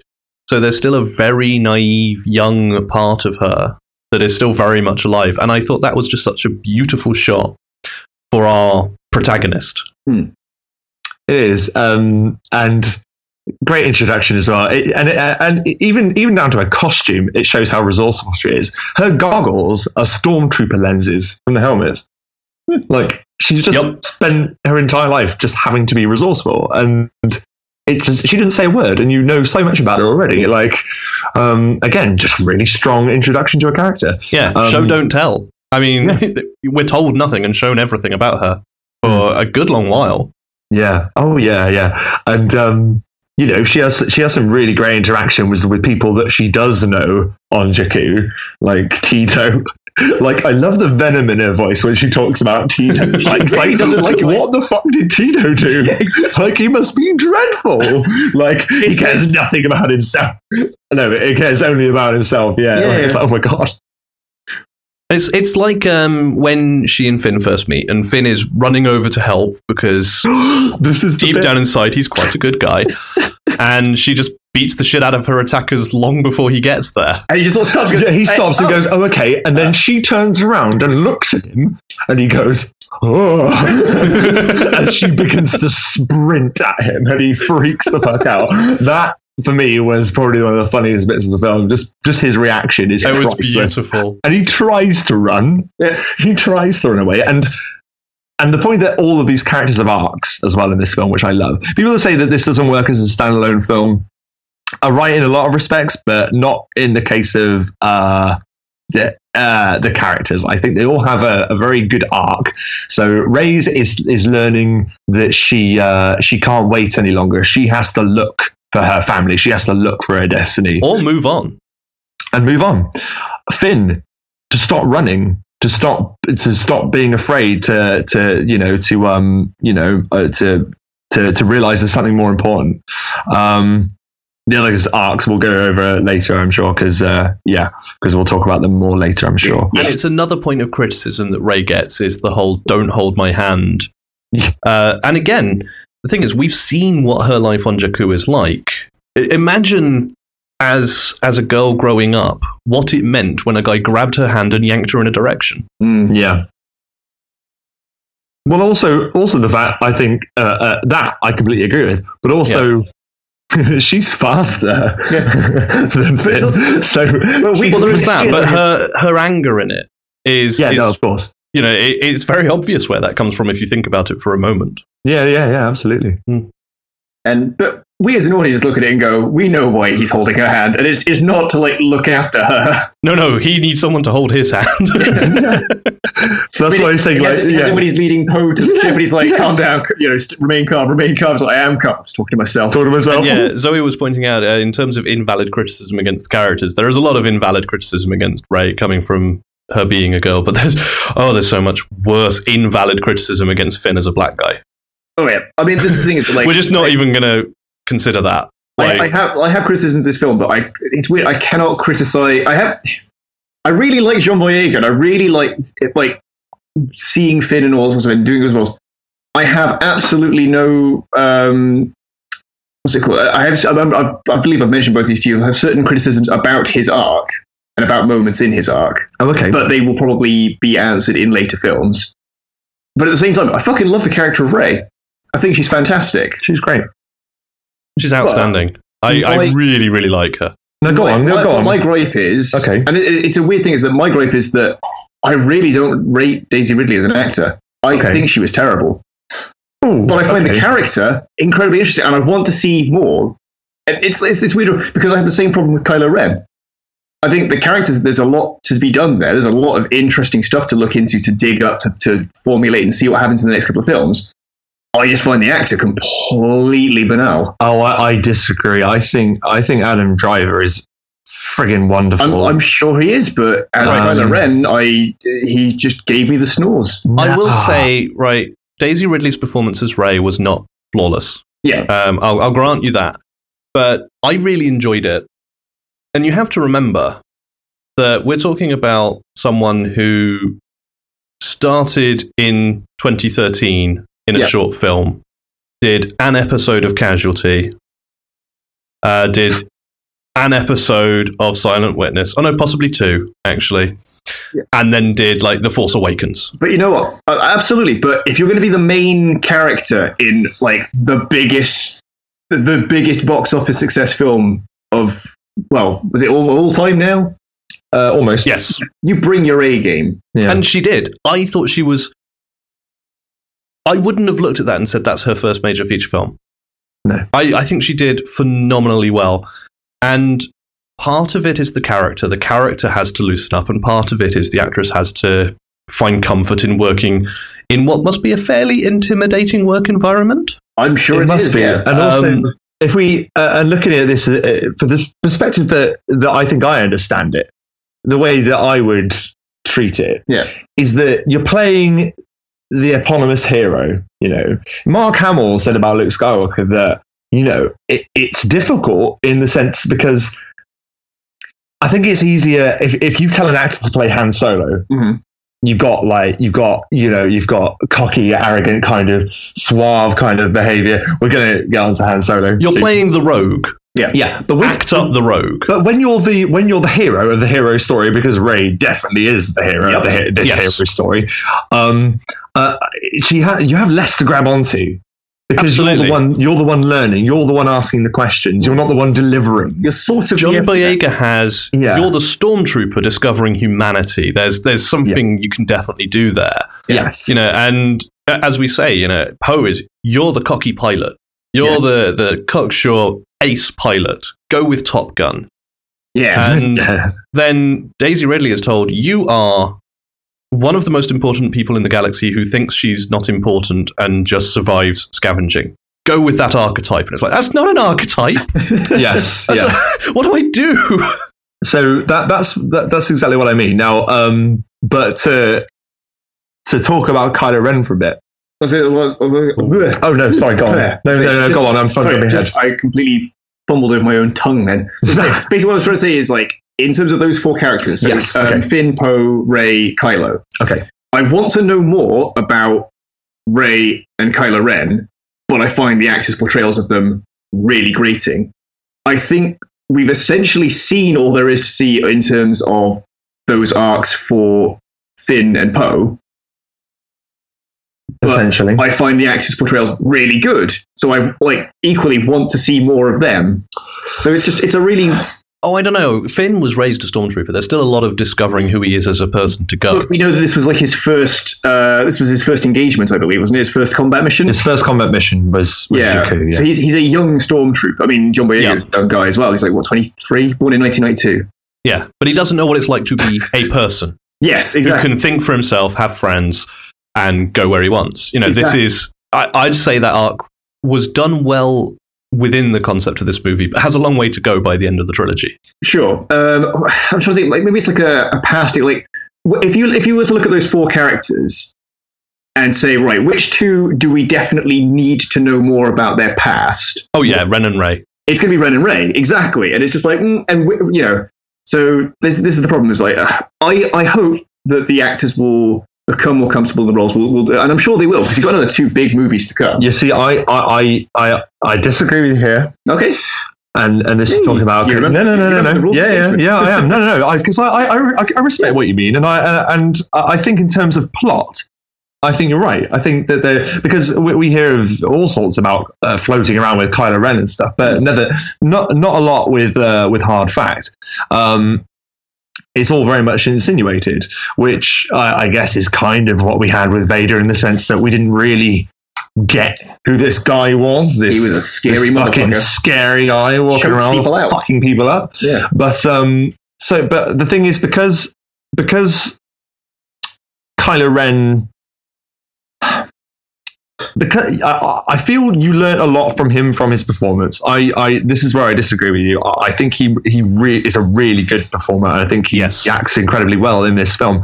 And I'm with Rob on this. I think that subjectively you're not enjoying Adam Driver's performance, but for me, right, I will agree. Daisy Ridley is coming into her own throughout the film, and I'm hoping great things from her down the line. Yeah. But I do agree there were some problems with her performance. Adam Driver, I think, blew this out of the water. And this is, again, I need to put out there, is like, it is an entirely subjective thing. A lot of this is entirely opinion based. These are our own opinions. Oh yeah, absolutely. Underline highlight. And I also, like, whenever I criticize an actor's performance, I always feel really shitty about it. I need to, like, add on to the end of it, like, but I don't like wish them harm or anything. Like I don't wish them harm. I can say I don't think they did a very good job. I don't think they did a very good job in this. Okay. But they're going to be playing them in 2 more movies. I don't know if they're going to do better, worse, whatever in the next film. I hope they impress me in the next couple of films. The thing I want to be. I want to like. I don't go into Force Awakens and go, right, I was hoping for I was expecting the worst with this, so I hope it sucks. That's not the mindset I had when I went into this film. I went in with a very open mind, came out disliking it. That's okay. I'm not going to go into episode 8 and go, episode 7 sucked, therefore this is going to suck. Like, I'm going to keep an open mind. I might dislike that one as well. I'm hoping I enjoy it. I don't spend money at the cinema hoping to hate the film I'm going to go and see. Like the original Star Wars, I think the change in director might actually be a big deal for this one as well, because I think Rian Johnson, I'm really looking forward to Rian Johnson directing Kylo Ren as a character. I think that could go in some very interesting places. Yes, I agree. Admittedly, it could also be a very large amount of like vestigial hate for Abrams. We will go there later though. But the point I'm trying to make with Kylo Ren is that he is very much a guy who is basically he's trying so hard to be Vader. And at first I thought this was going to be, oh no, okay, is he just going to be a carbon copy? But no, they've made it the point. The whole point is he isn't Vader and he hates it. Like, he's trying to strip all of the personality from himself. He doesn't want to be Ben Solo. He doesn't want it. Yeah. It's like an infection for him. And the whole thing with Vader saying from Return of the Jedi saying that name no longer has any meaning for me. Yeah. Like it's that. It's him trying to wrench that from him. He says it to Han Solo. He says, he says, your son is dead. He was weak and foolish like his father, and I destroyed him. Like, that's him. Yeah. He oh my goodness me. But he doesn't fully believe it. No, That's the thing. and that's my favorite thing about Kylo Ren. He's so flawed. He's a shit, and I don't mean this is such a weird way to say it, but he is a shit villain in the sense that he's really trying to be a villain, but he just can't fucking do. He just can't get it to 100% villainy, And that's even after spoiler, sabering someone. I mean, the thing is as well that I don't want this to sound like the excuse that it has been used it could be used for is that that will be expanded in the next films in the next set of films. Of course it will. They have the luxury of knowing that there are going to be sequels, unlike the original Star Wars. Kylo Ren is and it's again what Simon was saying about the inverse effect that this film is having. Yes. The fact that Kylo Ren, although Rey is the hero of this film, Kylo Ren is the Luke Skywalker of this film, but going in completely the opposite direction. Luke spends all of the trilogy trying to fend off the dark side. Kylo Ren is going to spend this whole trilogy fending off the light. Yeah, I mean, I would be surprised actually if Kylo Ren was the villain of the trilogy. Yeah, I genuinely, I would not be entirely surprised if Rey fell. I'm not saying she would be the villain, but I think this trilogy is going to deal a lot more with the area in the middle. Yes. We've already seen Rey using her anger in battle and whatnot. She's She's an angry girl. Much like Luke did, in fact. No one has told her not to embrace the dark side. Exactly. She's never had training to resist it, and she does draw upon it in a fight, and very, very naturally. Whereas Ren struggles with the dark side hugely. Himself in the Oh my god! bowcaster wound. Yes, that was amazing. And this is the bowcaster we saw several times, like send stormtroopers flying into the air from a shot that missed them. Yeah. And he took it full in the gut and shook it off and went looking for a fight, right? Yes. Ren is hardcore in that regard. But he knows what the dark side is. He knows the rules he's supposed to follow. And it's Anakin in reverse more than Luke. He knows how he's supposed to be good at what he's told he is, but he can't find it in himself. There is that call of the light, that temptation, that struggle, and he's desperately trying to be a good Sith. You see him. There's almost these moments where you can see him processing, right, I need to channel my hate. I'm going to throw a tantrum because I need to be angry right now. Hate is my power. It is my fuel.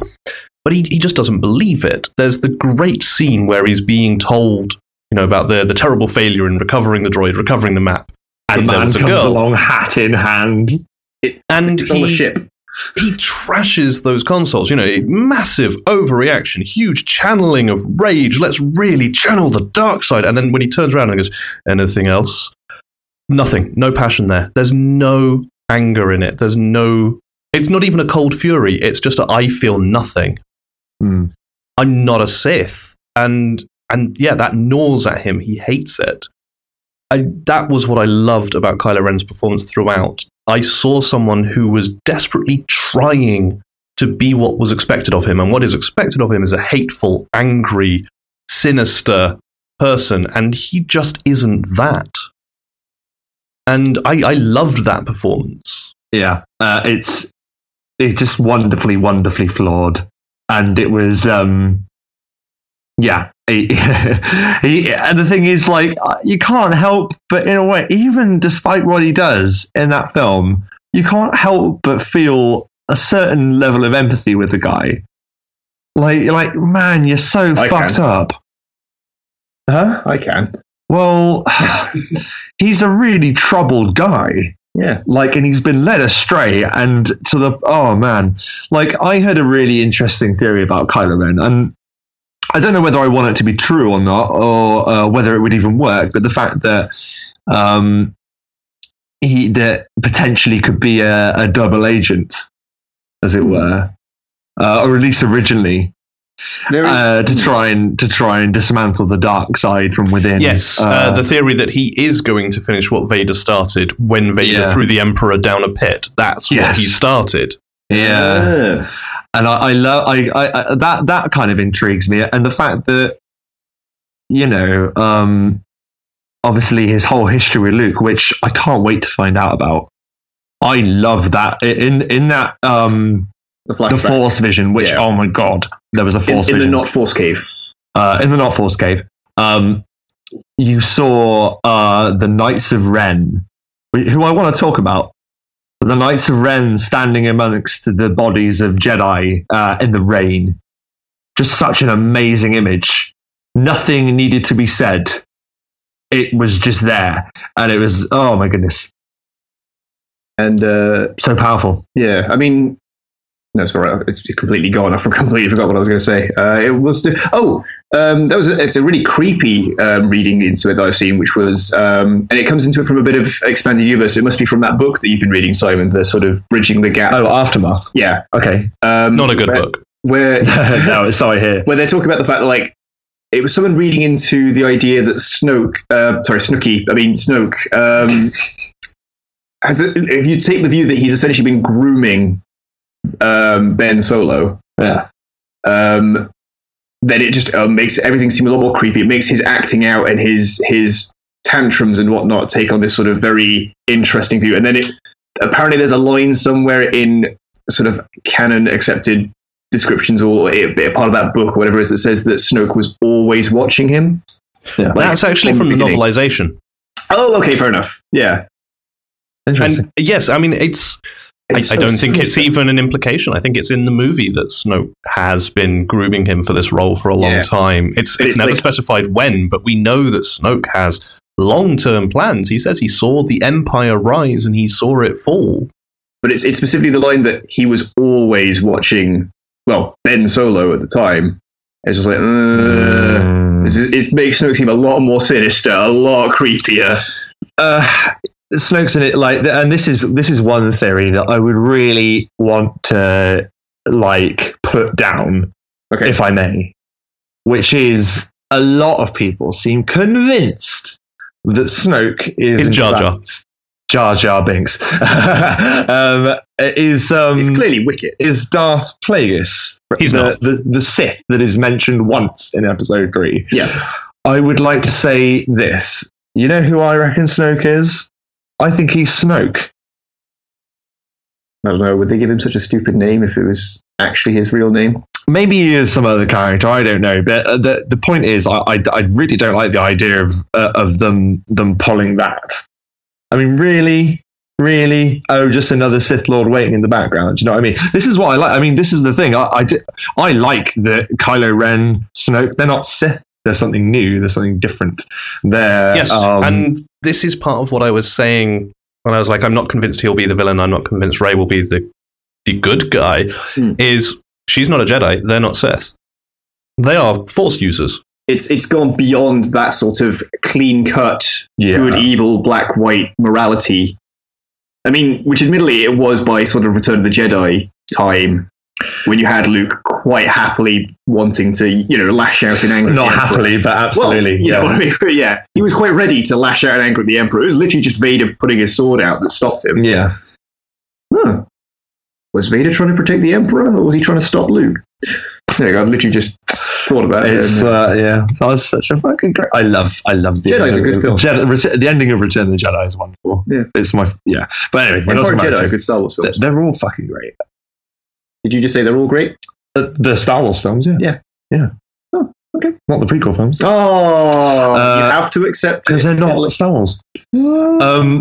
Anyway, where were we? So we're talking about the dark side. We're talking about the Knights of Ren. All these mysterious elements that are still at play and will get expanded on hopefully when we go into the horizon of the new stuff. But we still have some old.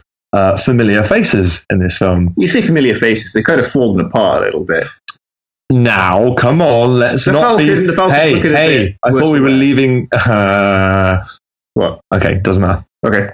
I was going to say, I thought you were going to say something mean about one of the older veterans of Star Wars Harrison Ford. returning. Yeah. Thought you said you were going to leave insults out. Yeah, I am. Let's talk about the Millennium Falcon. I can talk about Harrison Ford looking older. He's older than he was in Return of the Jedi. He's going to look older than he was in that film. Yeah, okay. That's not a criticism. No. I thought you were, no. By all means, that's my fault for jumping the gun.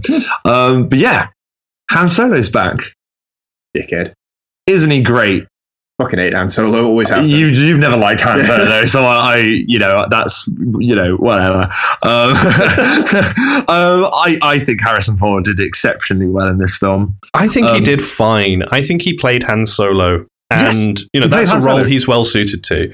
I don't think he brought anything incredibly special to the role. He did exactly as much as he was needed to do. But nothing more, nothing less. But for Harrison Ford to actually play Han Solo, to play anyone, I'm sure that has really hits a chord with people that like Han Solo. Yeah, no, absolutely. But all right, put it this way then. Like, we've watched Han Solo in films lately, and really, let's face it, like, he didn't seem to really enjoy what he was doing for a long time. I liked Han Solo in this film probably more than I did in his other appearances. Okay, because he was nowhere near as fucking skeevy and creepy as he was in the original trilogy. Right? He was actually quite respectful and nice around Leia. He wasn't in any way creepy pervy around her like he was in the first, in Empire and New Hope, definitely. And I think that was a bit nicer. Like, I was looking at Han Solo going, okay, I can actually buy you as a hero? Question mark. He's never been perfect. He's never been a hero. My problem with Harrison Ford in this movie is that he got saddled with a lot of the Abramsing of this film. There's a whole scene, a whole sequence I would leave out of this film because it's not Star Wars, it's Abrams. And it's planting his stamp very firmly on the film. And I was sitting watching it going, this isn't really Star Wars-y. And it's one of his first scenes. The bit where the Falcon is picked up by his freighter and the gangs come on and square off, and then the aliens get loose and there's monsters running around the corridors. It just felt... It adds nothing to the plot at all. It tells us nothing about the characters. It's Abrams doing big gribbly monsters chasing people because he loves doing that. He really likes doing that. And that whole sequence, barring a couple of good gags between Han and Chewie, who, Chewbacca has way more character in this than he's ever shown before, and I adore him for it. Yes. There we go. There's another part of this film I actually fucking adore, and that is Chewie. They're certainly mounting up those things you adore about this film. Absolutely. This is why it got knocked down on my worst films of the year list, number 5. Okay. Right. Chewie is awesome in this film, and was the one moment in this film that I felt emotion. I felt an emotional attachment to one character in one moment, and it was in fact in this scene where Chewie gets shot in the arm. But I agree about the Raptor scene or whatever. Raktar, that's it. Scene. That whole thing kind of detracts a little bit from Solo when they say, "How did you get them on board?" He said, "They used to have a bigger crew." And I'm like, are we supposed to believe that Han Solo would completely happily sacrifice human life for a job? I mean, when we first met him, he was escaping a debt, smuggling really, really bad drugs. I mean, the guy is not a good guy. New Hope, definitely, but by the end of Jedi, that Han Solo? Yeah, but he went back to doing what he did well. He's had 30 years of misery. Yeah, he's not a great time.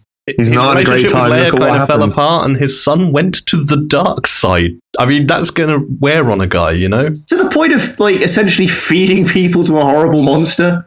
Yeah. But like I said, that whole sequence, it gives us nothing. Yeah, exactly. The whole thing could go. I'm willing to agree with that as well. I think that, I agree with that. But it shows that Chewie is very brave. It shows Chewie is exceptionally brave. And it also shows that Han has a real fondness for the bowcaster. Yeah, which never came up before. He's always had it. Yeah, he's always had it. It's not a surprise, man. No, but I think the focus on the bowcaster was setting up how powerful it is so that we all understood when Ren gets shot with it, just what it means to go, oi, stop that. Now I'm going to go and have a fight. Exactly. And it evened the playing field a bit. But yeah, so I was talking about the arcs earlier. So Kylo Ren borrows the strength, as it were, to do what he feels needs to be done. By him, but to defeat the enemies. Yes. Yeah, to do that, which we will talk about in a bit. But also, Han Solo's arc is complete in this film, which I really enjoy. No, you see his arc downwards, down. Not at all. No. In a way, he was. Yeah. But then he sees. I meant literally. I know. It hurts me. It hurts me. He has a beat for beat tragic story arc in that he rediscovers his relationship, his son, his ship. He gets on track with possibly turning his life around and then loses it all. It's a classic tragedy. To the point you could pinpoint the exact moment. And in fact, it was indeed his empathy. Because Han Solo was never really, like we said, he didn't really give a shit about anyone. But then he actually took responsibility, and he loved someone dearly enough to step on that bridge. It was kind of his whole bit in both New Hope and Empire and Jedi. Actually, thinking about it, was all right. My job's done. I'm gonna go. 5 minutes later, okay, guys, I'm back. You still can be back here. Like, literally, no one called you back here. But every time he was needed. Exactly. He was like, man, you've been gone like 5 minutes. Even if it was needed for Kylo Ren in the end. But yeah, so I felt that was great, and I think that to see Harrison Ford actually enjoying himself, was he? I think he was. Oh, okay, clearly, I think. So. I didn't get that, but and he was, and like, you watch Kingdom of the Crystal Skull. For instance, I will not. I'm afraid you can't make me. This is the only. I'm afraid this is the only example I can have, because it's Harrison Ford returning to a character that we all love. That everyone is super familiar with. Until the Fugitive 2 comes out, it's all we've got. Right. Okay. Fuck. So, it is. He is playing Han Solo, and he has all of his little quirks. He holds his gun loosey-goosey, He point acts as well. Harrison Ford hasn't acted for a long time, but he's all, and I can't do this because there's a podcast, but he's like, no, you listen to me. Like, you listen here. Index finger out. Index finger is up. I am a dad. I am a dad. Exactly. And even when he wasn't, he still had the dad finger. Like, you listen to me now. You listen to me. So, yeah, I guess... I was really appreciative of the way he did it. And also, let's talk about Carrie Fisher. Okay, I'm happy with that. Carrie Fisher's fucking awesome. I want to be Carrie Fisher when I grow up. You do? I fucking love Carrie Fisher. I think she's amazing. She is fucking boss. She's amazing, isn't she? Okay, there you go. Another thing I like about there we go. is that Leia is there and is shown to be like 10 billion times more fucking competent than Han Solo could ever be. Well, she was more competent than basically everyone, especially in New Hope. Exactly. Like, in New Hope, she was like, no, we need to escape. No, we're going to go into the garden. Now we're going to get out of here. Don't shoot it. It's magnetically sealed. Yeah. As much as I will, again, shit on New Hope quite a lot. I fucking love Leia in New Hope. Like, okay, we're busting you out. And then she's just like, give me that. Give me the fucking gun. Shoots the hole in the thing, dives in, and is like, okay, now she's saving them. Leia is an absolute...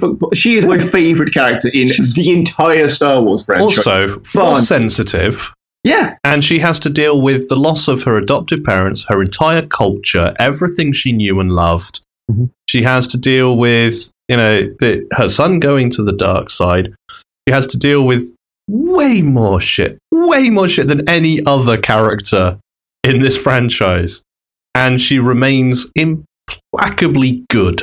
She is, she never once feels the draw to the dark side. She's like, Luke, what are you fucking bitching about? Luke is whining and bitching to her about what he's lost.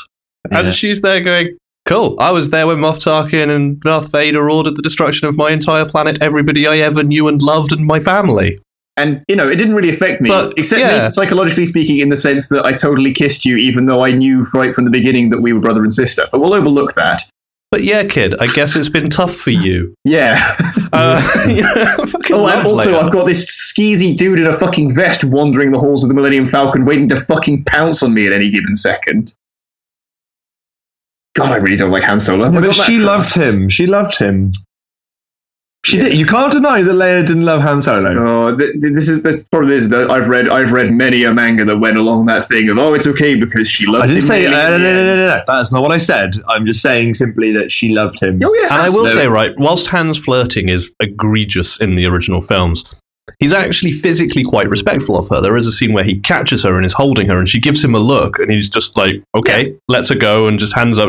I'm not doing anything. I literally just caught you so you didn't fall over. Oh, absolutely. I'm not outright saying that, he's a fucking monster and a fucking predator or anything like that. I'm just saying he's skeezy. Yeah, he's a scoundrel, isn't he? Like, I'm not excusing his behaviour. No, and like I said, I'm not saying he's a ruffian and a cad. Yeah, that doesn't. He's a scruffy-looking nerve herder. Scruffy-looking nerve herder. You know what? That's not a good person to be around in that context. But he always came back when he was needed. Always came back when he was needed, always shouldered responsibility, even if it wasn't the last Except minute. in Empire, where he kept trying to leave and couldn't actually leave. But actually said, no, Chewie, stop, calm down, you need to look after these people because I'm going to die. No, I'm in on half right at the beginning. He tries to leave. Yeah, he tries to leave. Because he's like, for fuck's sake. No, I'm being dragged into this. So admittedly, he is dragged in then, but in a way, come on. But Leia is just absolutely fucking incredible.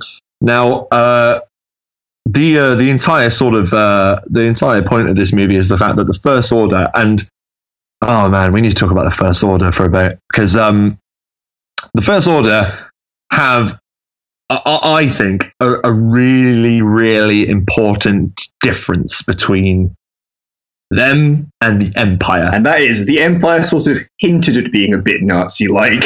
Yeah. The First Order have a full-on fucking pantomime rally. I think it's no mistake that in the world that we live in now, where all over the news and headlines, fundamentalism is the enemy now, we have this cult, this terrifying organized cult that is led by, emphatic, like terrifying leaders on a cause of destruction. I don't think it's a mistake that they're like what they are. But there's some really cool, and I will. There's some of the things that I read in the book that I actually picked up about the First Order, about another character we should really discuss, Captain General Hux. Phasma and General Hux.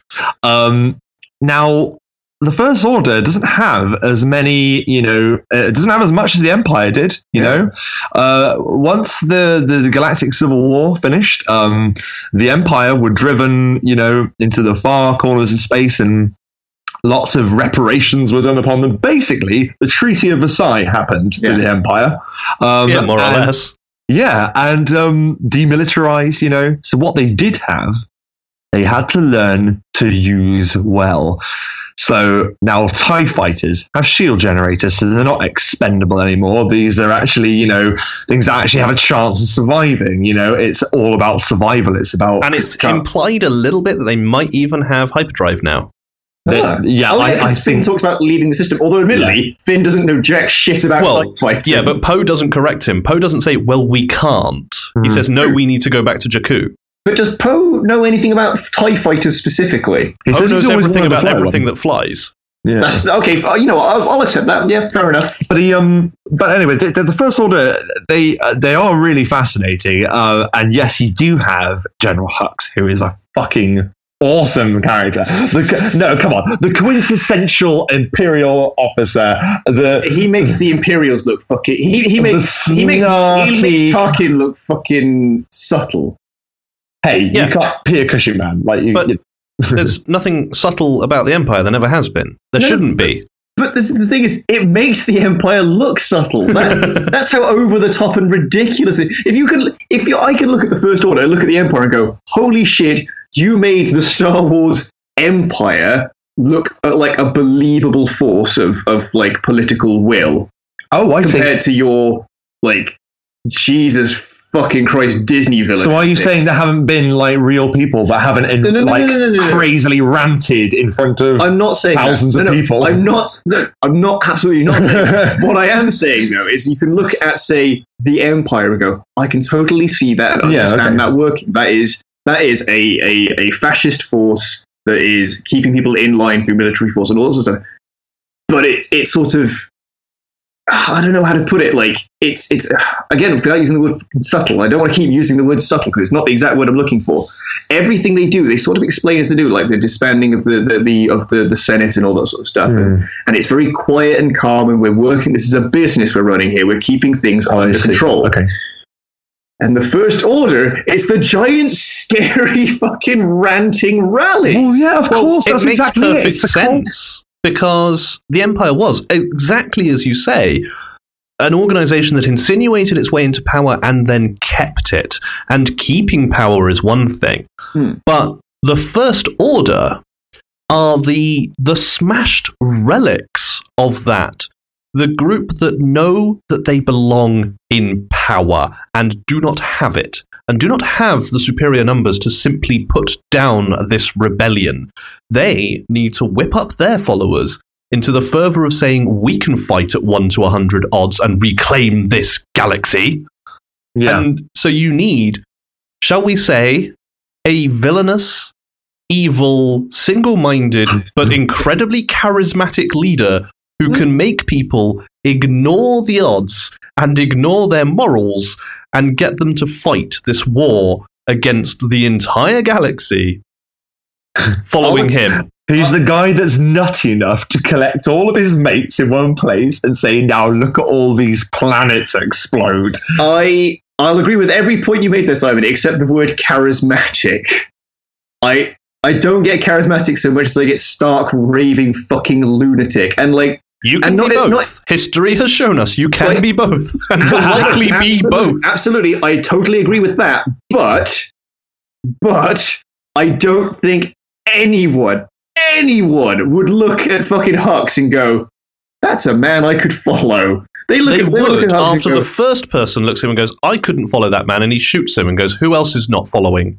That's true. Now that works for Vader, admittedly. What I think is like.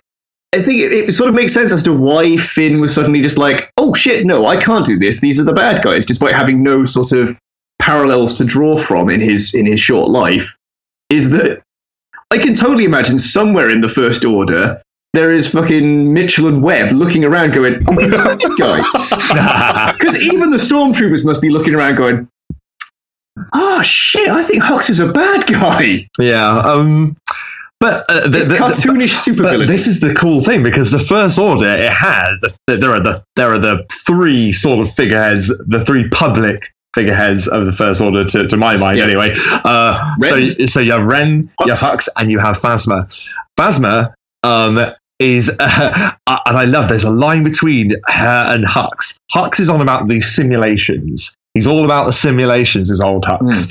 He's like, so we should run more simulations to see how our boys do or whatever. And then, yeah, exactly. And Phasma's like, it's like they should all be tested in the field.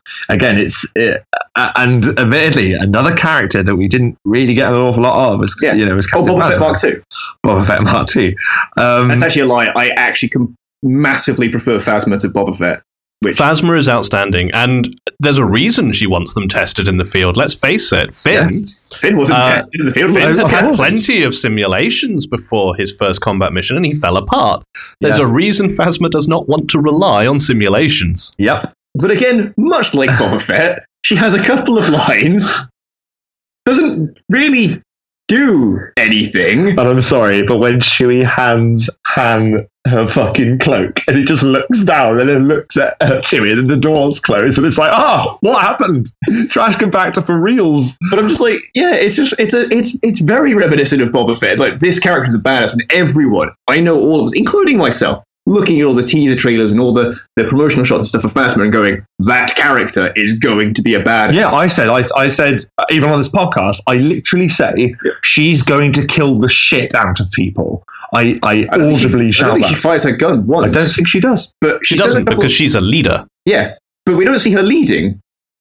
Oh, we see her lead. She's there at the front line when they take the village, and she's the one that says, kill them all. Yeah. We also see an example of her leadership when she corners Finn in the dropship. Yeah, like I said, she has a couple of lines, then gets held at gunpoint and thrown in a trash compactor. It is very much the equivalent of has a couple of lines, misses all his shots, and then gets bunched into a fucking Sarlacc. Yeah, pit. in this movie, Shit. yes. But she is the ultimate example of they are writing knowing there's a trilogy coming. Yeah. She is not going to take Finn speaking to her that lightly.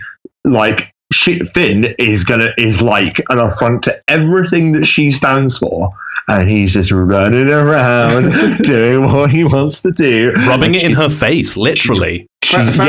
She's going to show up one day. She's going to fuck him up. Phasma's one of those things where, like, I really want to, I want to see more of this, but I can't say whether she's at least you're hungry. I can't say whether she's a good character or a bad character, because she had, like, we don't know, 25 goddamn seconds of screen time. The moment she had, right, not necessarily the scene where she is captured and made to drop the shield, but the scene with her and Finn in that drop ship. It did a lot for her character in a very short amount of time. It did. It's like one line. Well, two lines. And who told you could remove your helmet?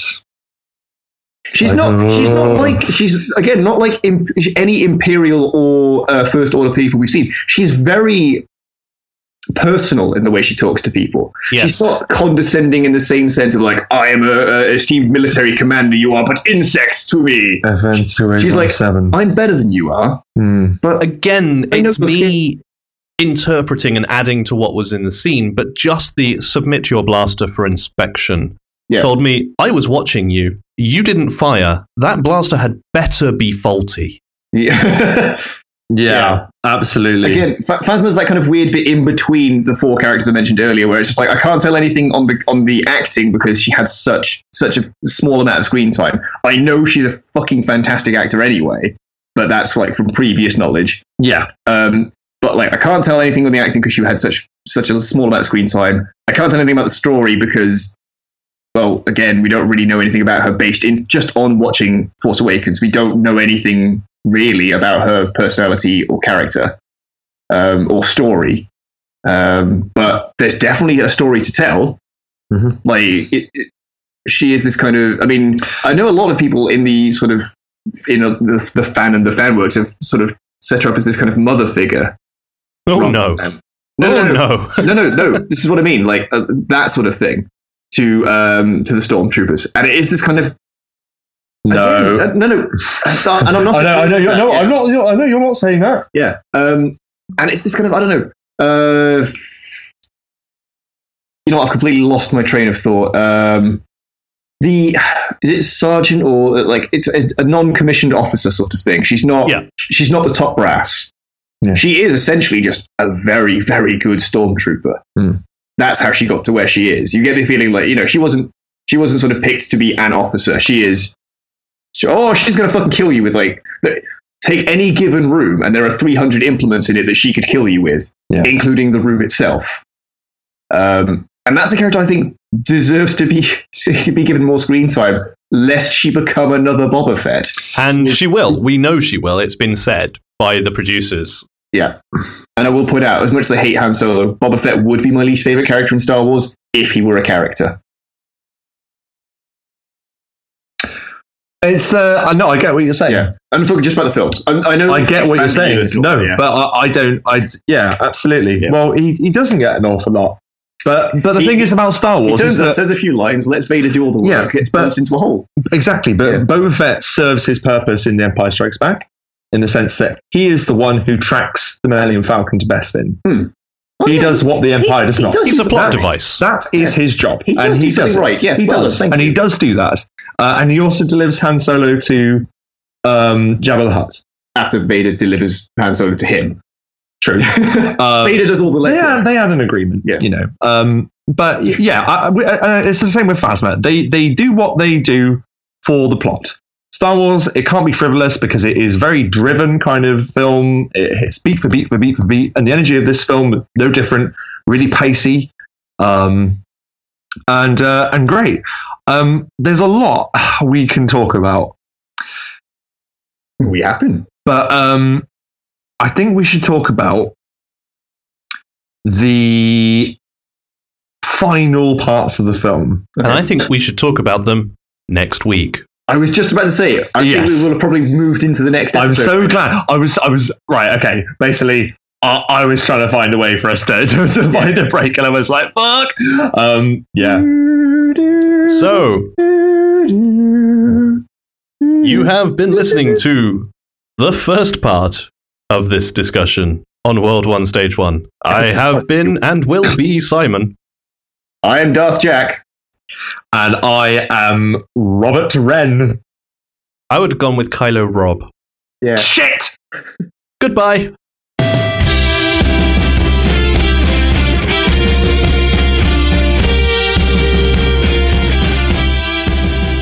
I would have gone with Kylo Ren. Kylo Ren, that's way better. Kylo Ren. Kylo Ren.